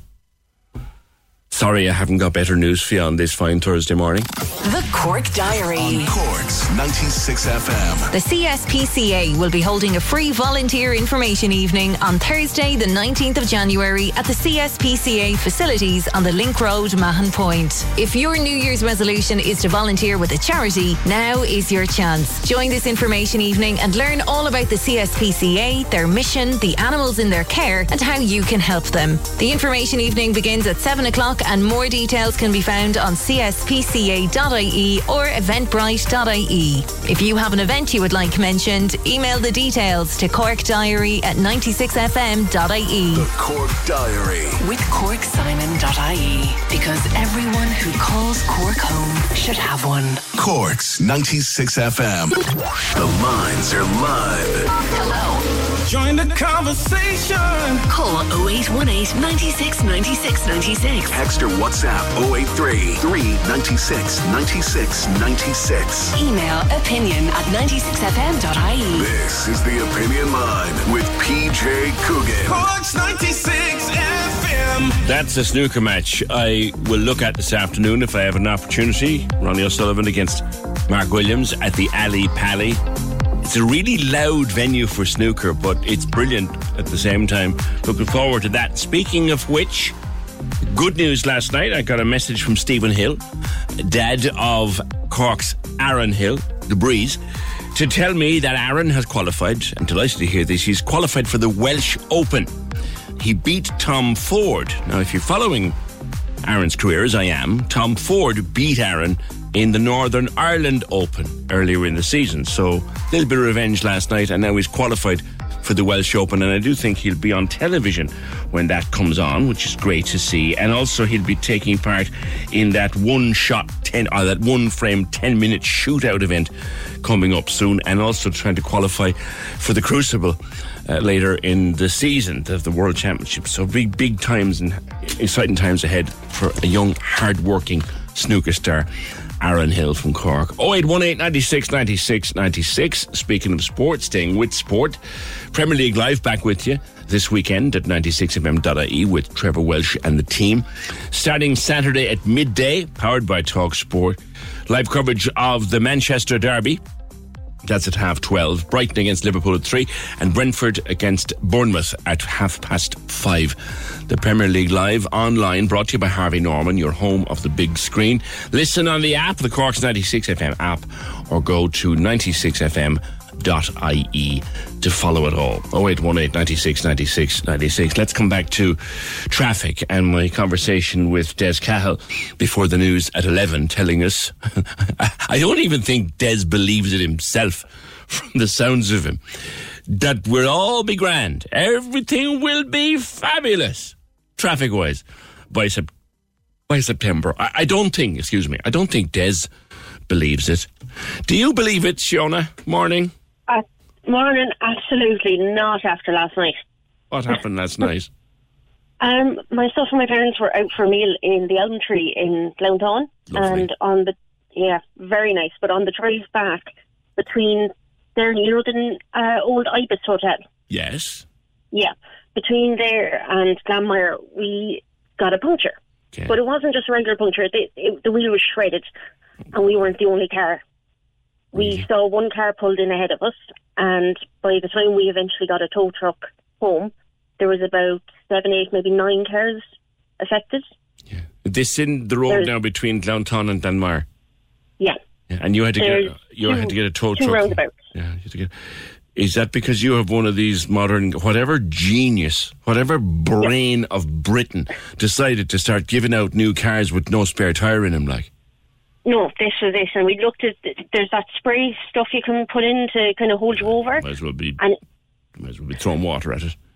That's it. It'd be fine if it was only minor, but this was not minor. There's roadworks going on there, and it looks like there's a trench across the road. Oh God. That had been filled in loosely, and then obviously with the rain and that last night, washed out. So everyone that was hitting it at a certain angle, coming, we figure, from Glounthaune towards Glanmire, tyres were getting burst. There was one fella there, 2 tyres were gone. Oh no. Yeah. Even if you had one spare tyre, what do you do with the other one? That's it. It was crazy, because every few minutes there was another car pulling in, and the lights flashing because their tyres were gone. Oh God, yuck! Yeah, and it's not cheap to get yourself towed. No. And of course, if you go down that hard on a bump, you could damage the actual structure of the wheel itself, and you could. Oh, God. Yeah. Now, one good thing is with a lot of people for their insurance, and I don't know how many people know this. If you ring through your insurance, they can arrange breakdown assistance and roadside assistance. Oh, they can. That's covered. Yeah, that's it. So we were able to do that now last night. But even then, we're actually out towards Fermoy. Yeah. And we could only get a tow as far as Rathcormac. Now we rang friends to get us the rest of the way home, so that was fine. But that wouldn't be the case for everybody necessarily. That's true. Shiona, thanks for that. Got loads of cars damaged by that. And there's the thing, and just in passing, and look, I have a cousin in the motor trade, and I know people in the motor trade, and I'm just wondering why it was that in the last few years, some genius decided not to put spare tyres into cars. I remember I drove a car when I was in the newsroom, lovely little yoke, and that didn't have a spare tyre in it, and I discovered that one morning when I opened the back of it to change a puncture. My own car that we have at home, we discovered on the road down from Dublin after getting off a plane that it didn't have a spare tyre. What's that about? Would someone please tell me? Totally different thing, I know, but there you go. Anthony. Good morning, sir. How are you keeping? Good. Listen to Des Cahill. What do you want to say?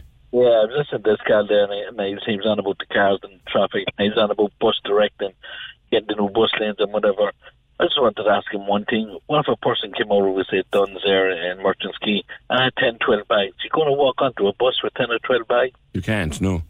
You know, like, it's ridiculous. Do you know what I mean? Like, what they've done, they've ruined the city. They really, really ruined the city. Look how many businesses are after closing in the city itself. Yeah. And when this thing is done, you'll see, mark my words, how many is going to close. Do you know what I mean? No, there's an argument, Anthony, that says there are major cities the world over that are keeping the domestic car out of the city centre by adjusting how traffic flows. So we're not alone in doing this. Yeah, I hear what you're saying. I really hear what you're saying. But still, you look at the amount of businesses and the amount of pubs, the amount of shops that have closed down there in the last. I don't know, COVID might have a bit to do with it, you know. Yeah. But still, like, is people going to get on the bus, go in and do their shopping in there, and like they wanted to go in for a coffee, have a cup of coffee, or do something, look around the town. Then their 10 bags of shopping they can't put into their car, if you know what I mean. They want to keep cars over the town. They want to start getting the cars into town, not out of town, to make sure people have jobs that are coming up, you know what I mean? A lot of people do think like that, Anthony. I did hear, I think the city of Leicester, they have a clever idea where a number of the shops now, they can take your bags of shopping and they have a little van, and the van will deliver the bags of shopping to the park and ride for you. Well, listen, that's a great idea. You know, there's another business there for somebody that wants to take it on. You know, so like that's kind of, it might create jobs, but then look at all the jobs that they lose. That's all I'm saying. You know, I think they ruined the city what they did. I really like. There's nothing wrong with it the way it was. There's nothing wrong with it at all. You want stuff, but the length of time you're stuck in traffic in there now, you never stuck like that the way it was before. And all the shops were booming, you know. That's true, Anthony. Enjoyed our conversation. Thank you. 0818 96 96 96. To something else entirely. Mary, so many people sick. The whole house at home was sick over Christmas and New Year. Herself was stretched. I mean, she was really sick for a few days. The boy got it in his chest. I got it first in my chest and then the rest of me. My daughter got it. And we were all sick to various levels over the Christmas time. There's a shortage of Calpol and paracetamol and other such things because so many smallies have the snuffles and the snots and the colds and the shivers and everything. There's 3 or 4 different things going around. There's a flu going around. There's COVID going around. There's RSV going around. And adults are getting RSV. We're all banjaxed. It's a rough winter for sickness.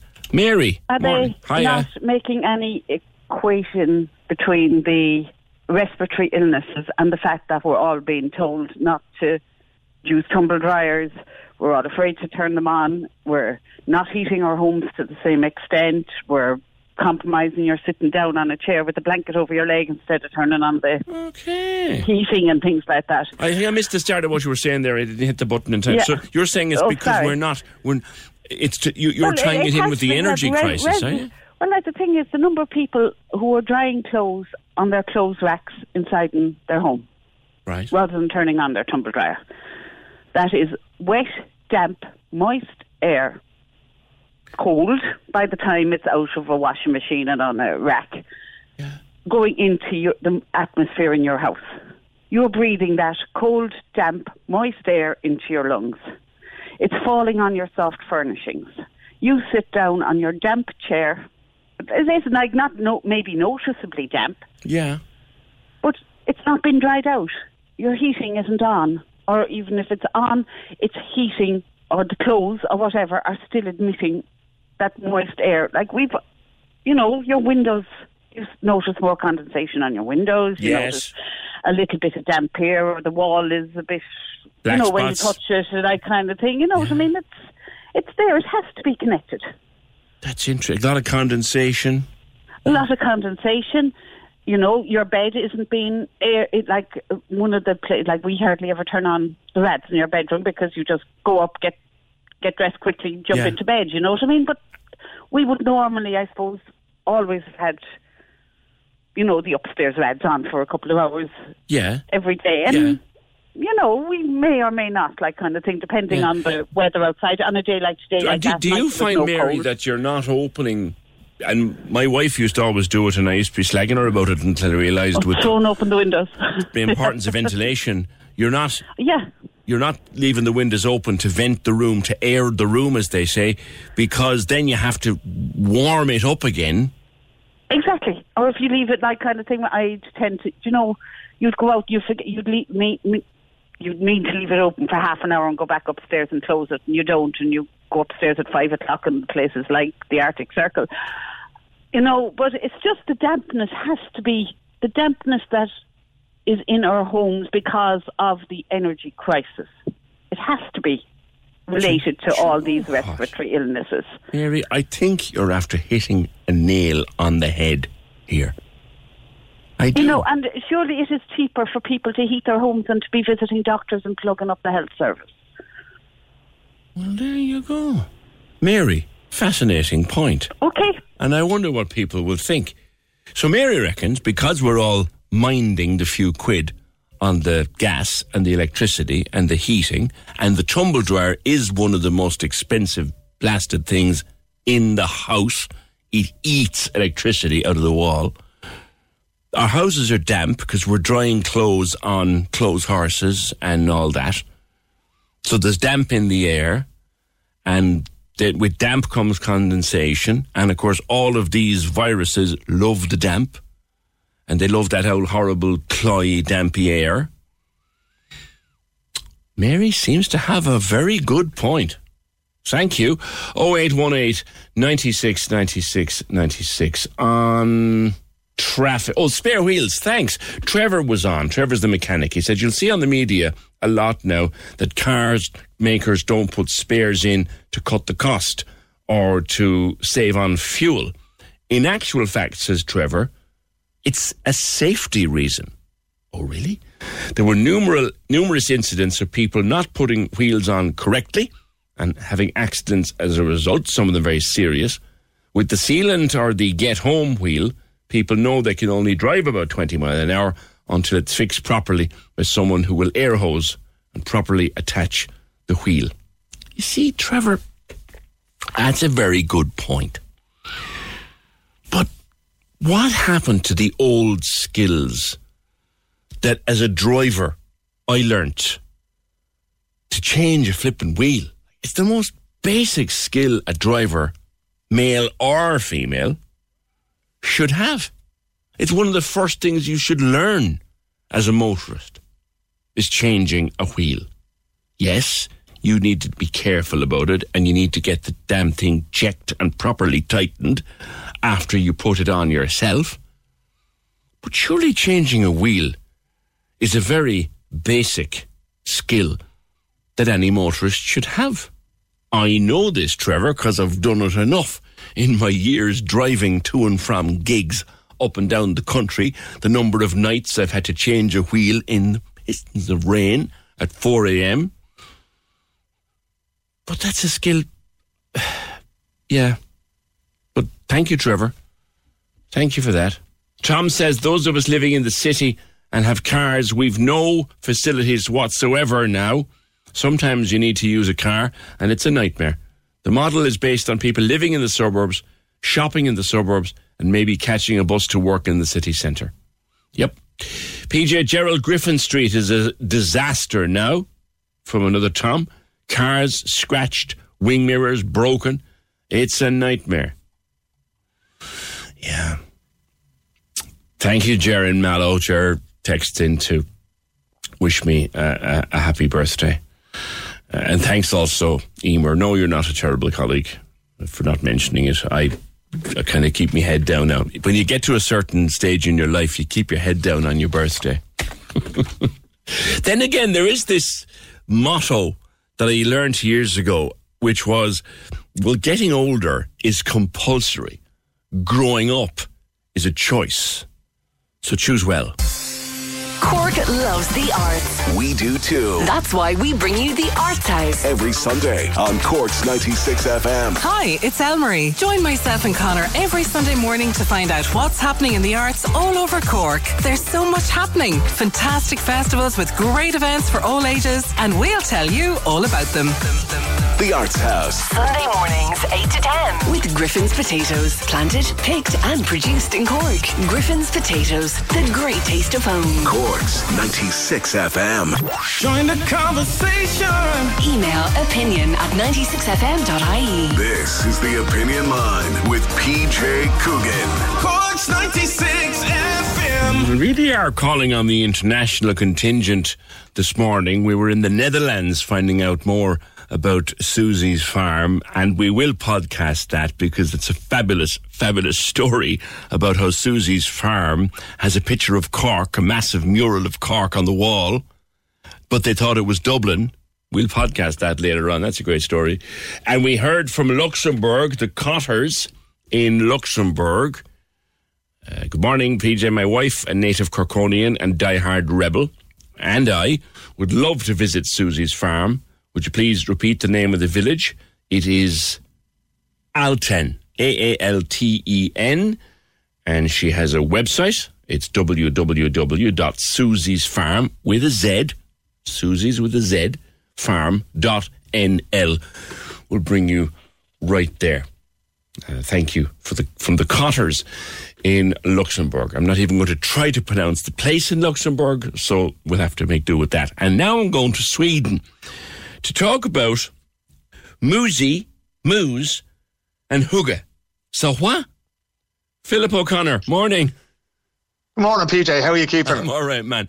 I'm reading articles the last few days about Hygge, Moose, and Moosey. And it's all about different ways to be comfortable and cozy. And apparently the Scandinavians are the best in the world and the Swedes are better than the Danes. Tell me more. I'll tell you what, you're ringing me at the perfect time of the year to talk about this, PJ, because it's so cold and it's so dark and it's so miserable. And they have so many different words for these things, as you mentioned there. Mys is the Swedish word, right? M-Y-S. Hygge is the one that gets all the attention in the media down in Denmark. And then kos in Norway is the big favourite there. They also use the word hygge, but kos would probably be a little bit more popular. And it's all about creating comfort in yourself and for other people. And, you know, it's really hard to describe it because it's sort of a feeling. It's almost like a state of mind where, you know, the only way I can describe it to men of the age of myself and yourself is, you know, when you sit down by the open fire in a pub with a pint of stout and maybe a small one on the side, or maybe the snug is free some evening, you go in there with somebody you really like and get along with. So it's like that, except you usually would do it at home. It's about creating an environment at home that'll help you get through the long and the dark and the cold winters here in this part of the world. I see. So in other words, making it cozy. Cozy is the word I'm looking for. Exactly. Cozy is the word. And at the same time, it's not just that, right? Because part of it is the environment, but it's also the experience. And it's who you share it with, if you share it with anybody at all. So mys in particular in Swedish would be something that will be shared. And they actually have an expression here called fredagsmys, which is mys on a Friday, being cozy on a Friday. And usually that's a social thing. So the whole family might get together and watch a particular TV program. They might eat tacos for dinner, and then you might have, you know, a box of chocolates or whatever to be shared, and you might get the candles out and that kind of thing. Light is very important here, obviously, when it's so dark during the winter. So it's not just about the physical things, it's also about who you spend this time with. I see. You're big on your Mexican, and now I love a taco, and Mexican is very warm. Mexican's great winter food. It's great warming food.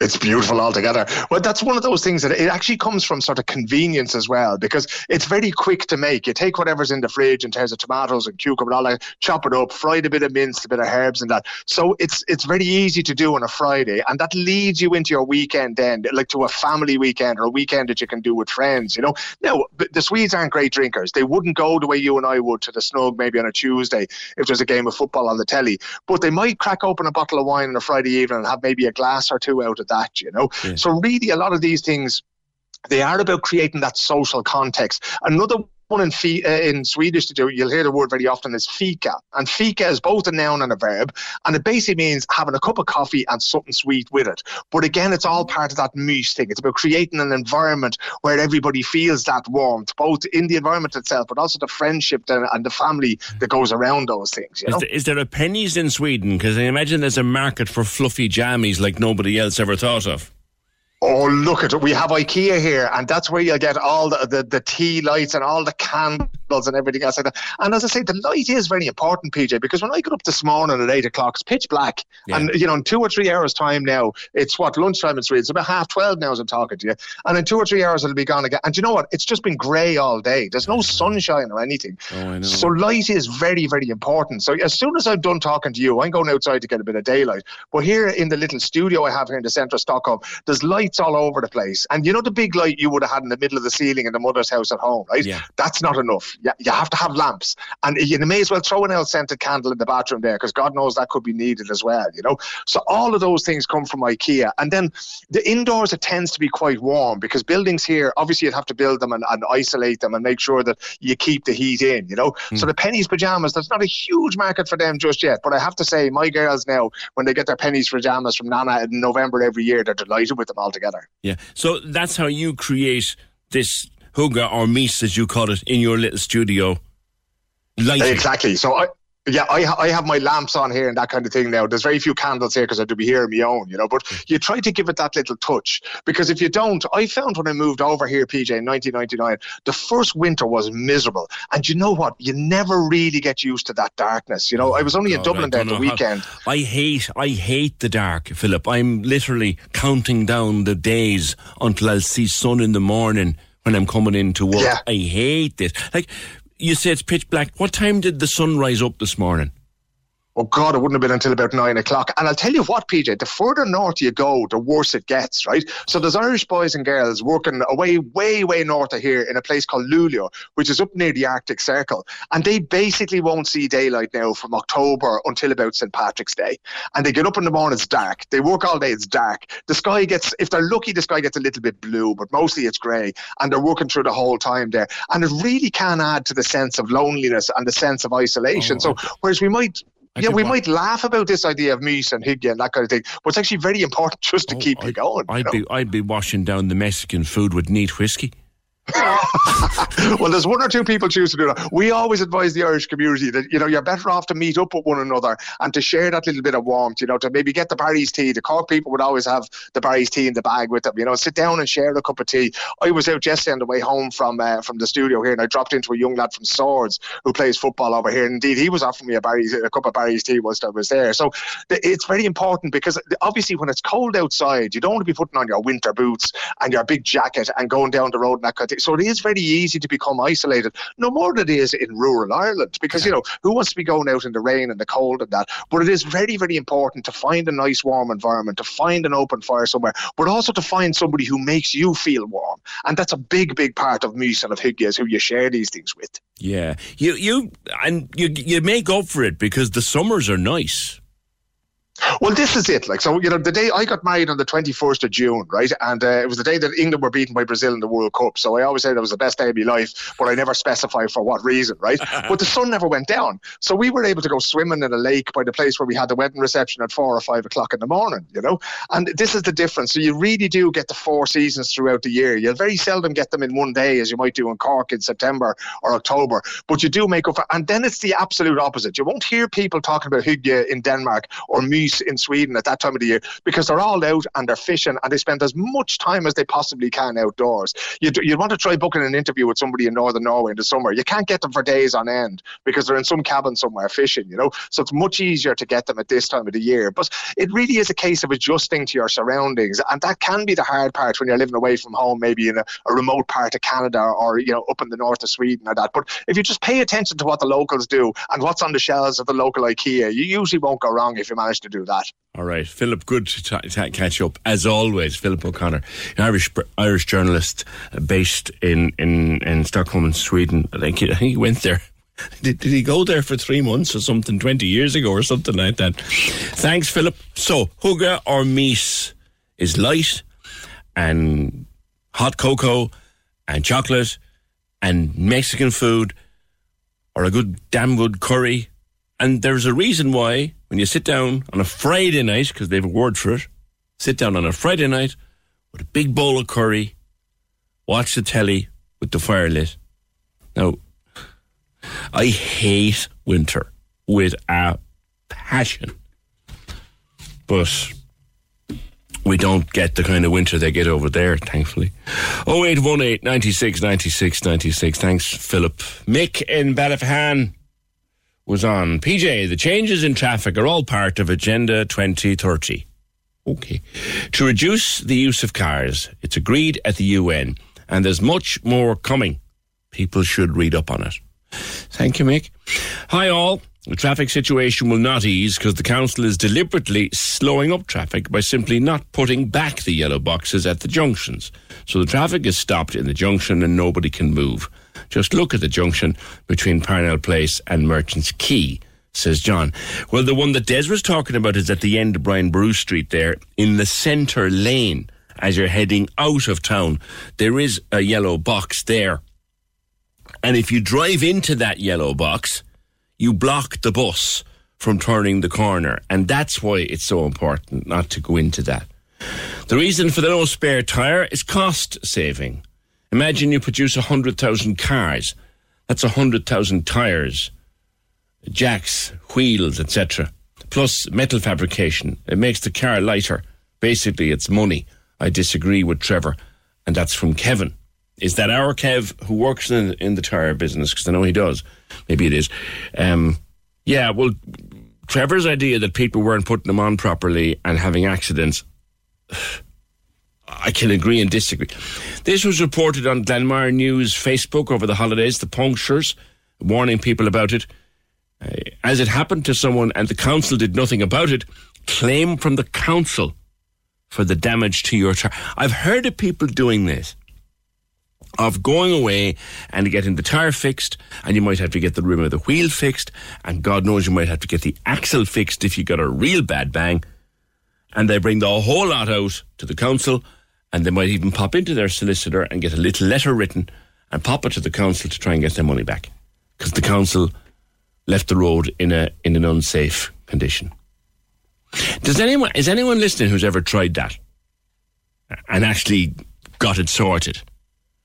I'm back to Fiona from earlier on, and we'll podcast this interview from earlier with Fiona, who was the victim of sustained workplace bullying and eventually ended up in hospital and had to quit her job and all of that. And she went through in detail what she was subjected to and how she suffered as a result. Very emotional chat we had earlier on this morning. On the back of Fiona's bullying story, can you tell listeners if they're struggling with bullying or with life in general, please talk to your GP. I was in a job I hated, and every day I was thinking, like, if I put my car into the crash barrier, sure, no one will miss me. My life will be over and I won't have to struggle. It's an awful way to be thinking. Anyway, I didn't, because I hate pain and was afraid I might survive. Long story short, I got marched by my hubby into the GP. 7 years later, I'm in a better place. I have my own business. Tell listeners they're stronger than they think. Just get help and the pieces will slot together. And that's from someone who'd rather not give their name. And I appreciate that too. 0818 96 96 96. I had a job in retail and I loved it. But I also had a general trend of finding the vulnerability of people and playing on it. They make light-hearted comments and you're waiting for them to say it. I loved the job and I researched. Don't respond, just take control and be assertive and say it's not funny. The only ammunition a bully has is your response. It may get awkward, but they'll have to back down. I guarantee it'll work. Oh, I see the point you're making. That if you don't respond to a bully, they have no fuel. They have nothing to jump on. And it's so hard not to. But if someone's bullying you, you turn around and you tell them it's not funny, or you just don't respond at all. And then they have nothing to go on. Yeah, I like that line. The only ammunition a bully has is your response. If you don't respond, they have no ammunition. Thank you. On traffic in the city, no, I didn't know about this, Paul. Paul says, would you believe there was a pop-up tent in the middle lane at 7 o'clock on the Christie Ring Bridge last night? Don't know if there was anybody in it, but everyone was trying to avoid it.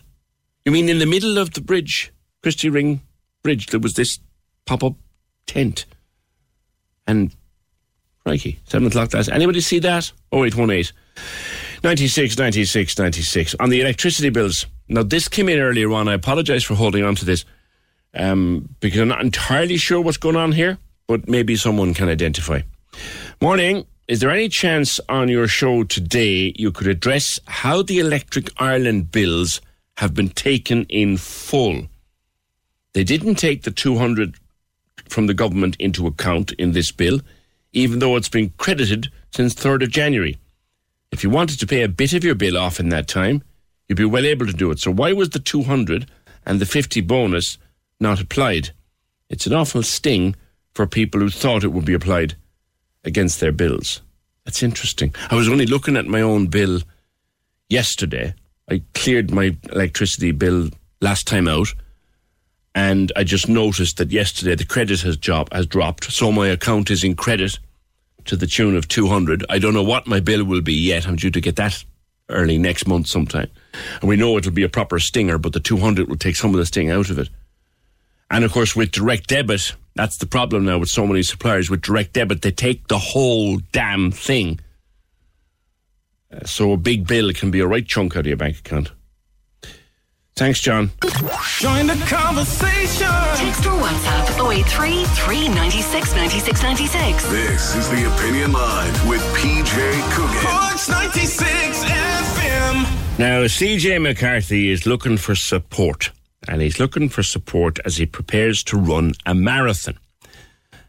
He prepares to run a marathon to help the CUMH, because 2 years ago, his little daughter, Lauren, her life was saved by the wonderful people at the CUMH. And she was such a tiny little baby when she came into the world. And I'm seeing a picture of the two pictures, one of when she was only days old and she was tiny, really, really tiny, and then a picture of her sitting at home with a big smile on her little face. She's coming up for 2, and she's such a bonny little thing.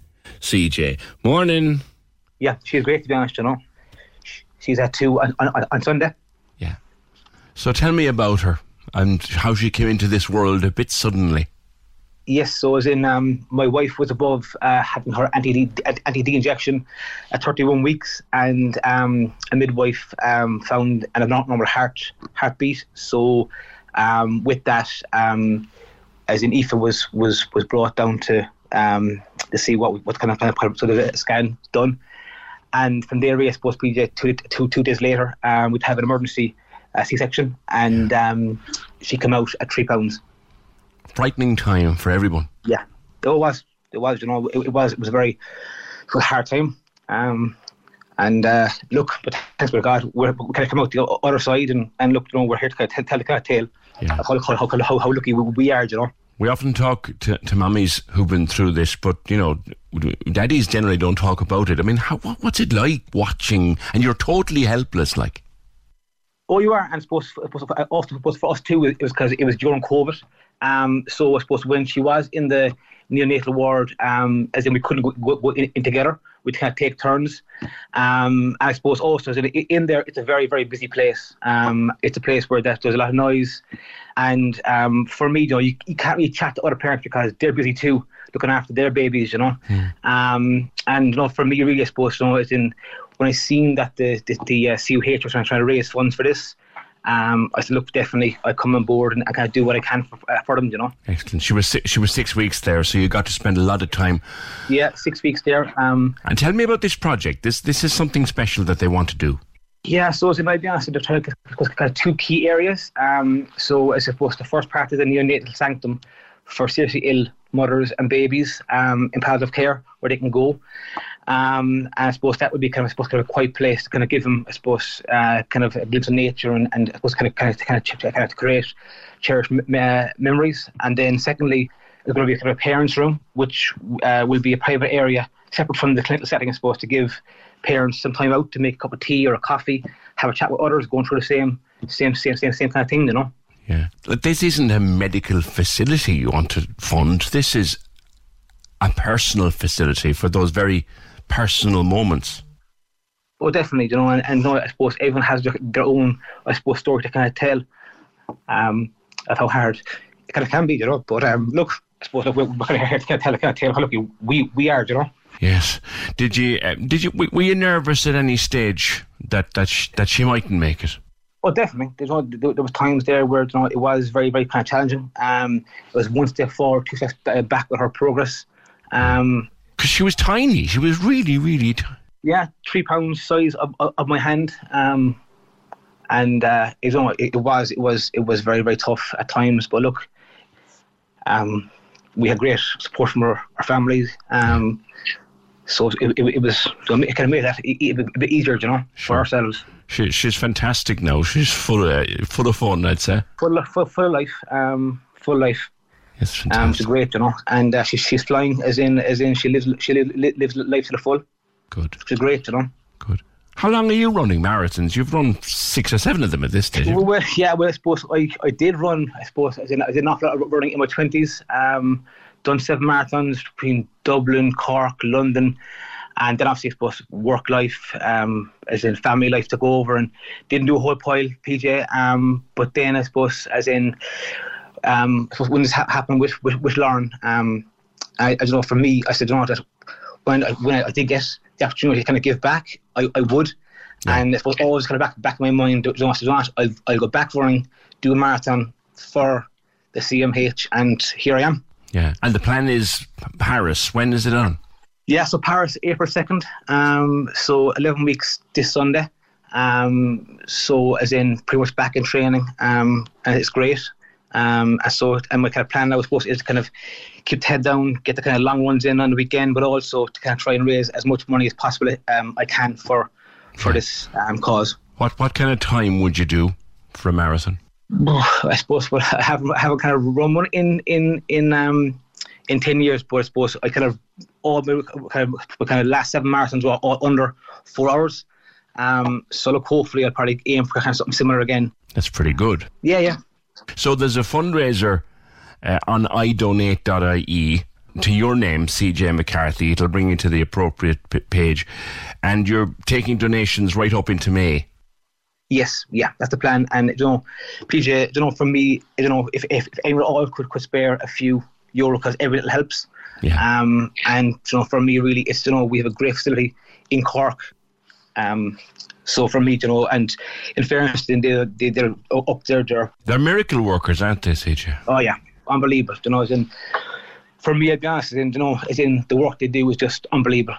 It's top class. And as in for me, I can't thank them enough. Yeah. Well, off you go. 2nd of April, my man. Thanks very much, PJ. Do what you can. idonate.ie and CJ McCarthy, and we'll get to the appropriate page. Good luck with the training and good luck with the marathon when it comes round. Thanks very much, PJ. Thank you very much. Thank you. Cheers, CJ. Good luck with it. You're a better man than I. I couldn't run a marathon. I could barely run a bath. 0818 96 96 96. The worst Irish accent of all time. This just came up. I have a few of these before we go. We'll come back to it tomorrow. What's the worst Irish accent you've ever heard on screen? This comes up after the Golden Globes and the Banshees of Inisherin and all of that, and the accents on screen, and why it always seems on television or in the movies that we just can't get an Irish accent right. There is a reason for it. There is a technical acting reason for it, particularly when you hear an Irishman. I mean, an Irishman like Pierce Brosnan, for argument. Why is an Irishman like Pierce Brosnan sounding so lousy? This was a movie called Taffin. What goes on in this town is none of your business. As long as I'm living here, it is. Then maybe you shouldn't be living here! Yeah. No, it was a good movie, but the accent was terrible. And Pierce Brosnan's an Irishman. So why the hell was that? Probably the worst. Certainly Julia Roberts in Michael Collins was dire, but then poor old Julia struggles an awful lot with the Irish accent. Oh, it's you, is it? Butler's night off, is it? What do you want? A word with the gentleman. Which one? Harry Jekyll, of course. If I never saw that other devil again in my life, it'd be too soon for me. You're both in the laboratory. That'll do as well as anywhere. As a rule, the doctor doesn't admit visitors when he's working. There you go. Dreadful Irish accent from Julia Roberts. Far and away. Like, far and away, you sat there watching a lovely movie, beautifully filmed, really well put, and you're going, oh my God, the accents. Enough. Your money in their pockets and nothing more, Joseph. I said that's enough, Shannon. They pickle you like a piece of pork. We're just using you. I said that's enough. No!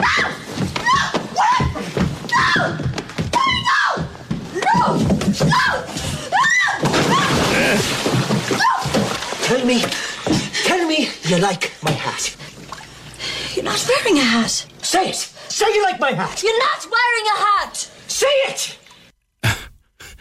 The reason the Irish accents are so dreadful, if you ask an actor, is because, and particularly an Irish actor, and Pierce Brosnan is an Irishman, but if he performs as an Irishman in his own accent, the Yanks can't understand it. Ross Brown was telling me a story about when his Amazon comedy special, which is brilliant by the way, was being subtitled. The number of times that they rang him to know what he was actually saying before they wrote up the subtitles. So they do have a problem with our own natural accent. Now, with Sean Connery. Now, Sean Connery always sounded Scottish, even when he was trying to sound Irish. You said you wanted to know how to get Capone. Do you really want to get him? You see what I'm saying? What are you prepared to do? Everything within the law. And then what are you prepared to do? If you open the ball on these people, Mr. Nash, you must be prepared to go all the way. Because they won't give up the fight until one of you is dead. Yeah, that wasn't great. And also, the American Gods, this is a movie I haven't seen, and with these accents, I don't think I want to. Bessie McGowan. Do I know you? You might say that you know me. Oh, you're an Irishman. That I am. A man of the mounds. Oh, God. Or rather, that I was. But now I'm here, in this new world, where nobody puts out ale or milk for an honest fellow, or a loaf of bread come harvest time. If you are who I think you are, I have no quarrel with you. Nor I with you. Although it was you that brought me here, you and a few others like you. Oh, my gosh, and in this land with no time for magic, no place for fairies and such folk. You have done me many a good turn. Good and ill. We're like the wind. We blows both ways. How woodious was that? That's the worst I've ever heard. Of all the accents I've ever heard on screen, that's the worst. But the reason is our own accents have to be Hollywoodized because the Yanks, who are the biggest movie market in the world, can't understand us when we speak in our own Irish accents. That would seem to be it. But that's... Fergal Barry, where did you drag that out? That's brutal. That's dire. Like, that is just awful. I'd say that you know me. Oh, you're an Irishman. That I am. A man of the mounds. Or rather, that I was. Oh, God almighty, that's terrible. I'll be hearing that in my sleep tonight. Thank you. The programme edited by Emer O'Hay, produced and researched by Fergal Barry. Thank you for joining the conversation. It starts again tomorrow morning just after 9. Cork's Gold IMRO award-winning sports show. Right here, right then. The Score on Cork's 96 FM. Join me, Trevor Welch, Sundays from 2 for the best music mix and all the latest sport as we focus on a busy day of Premier League action with a big focus on the London Derby, Tottenham versus leaders Arsenal. Right here, right then. Join Trevor Welch for The Score this Sunday from 2 p.m. on Cork's 96 FM.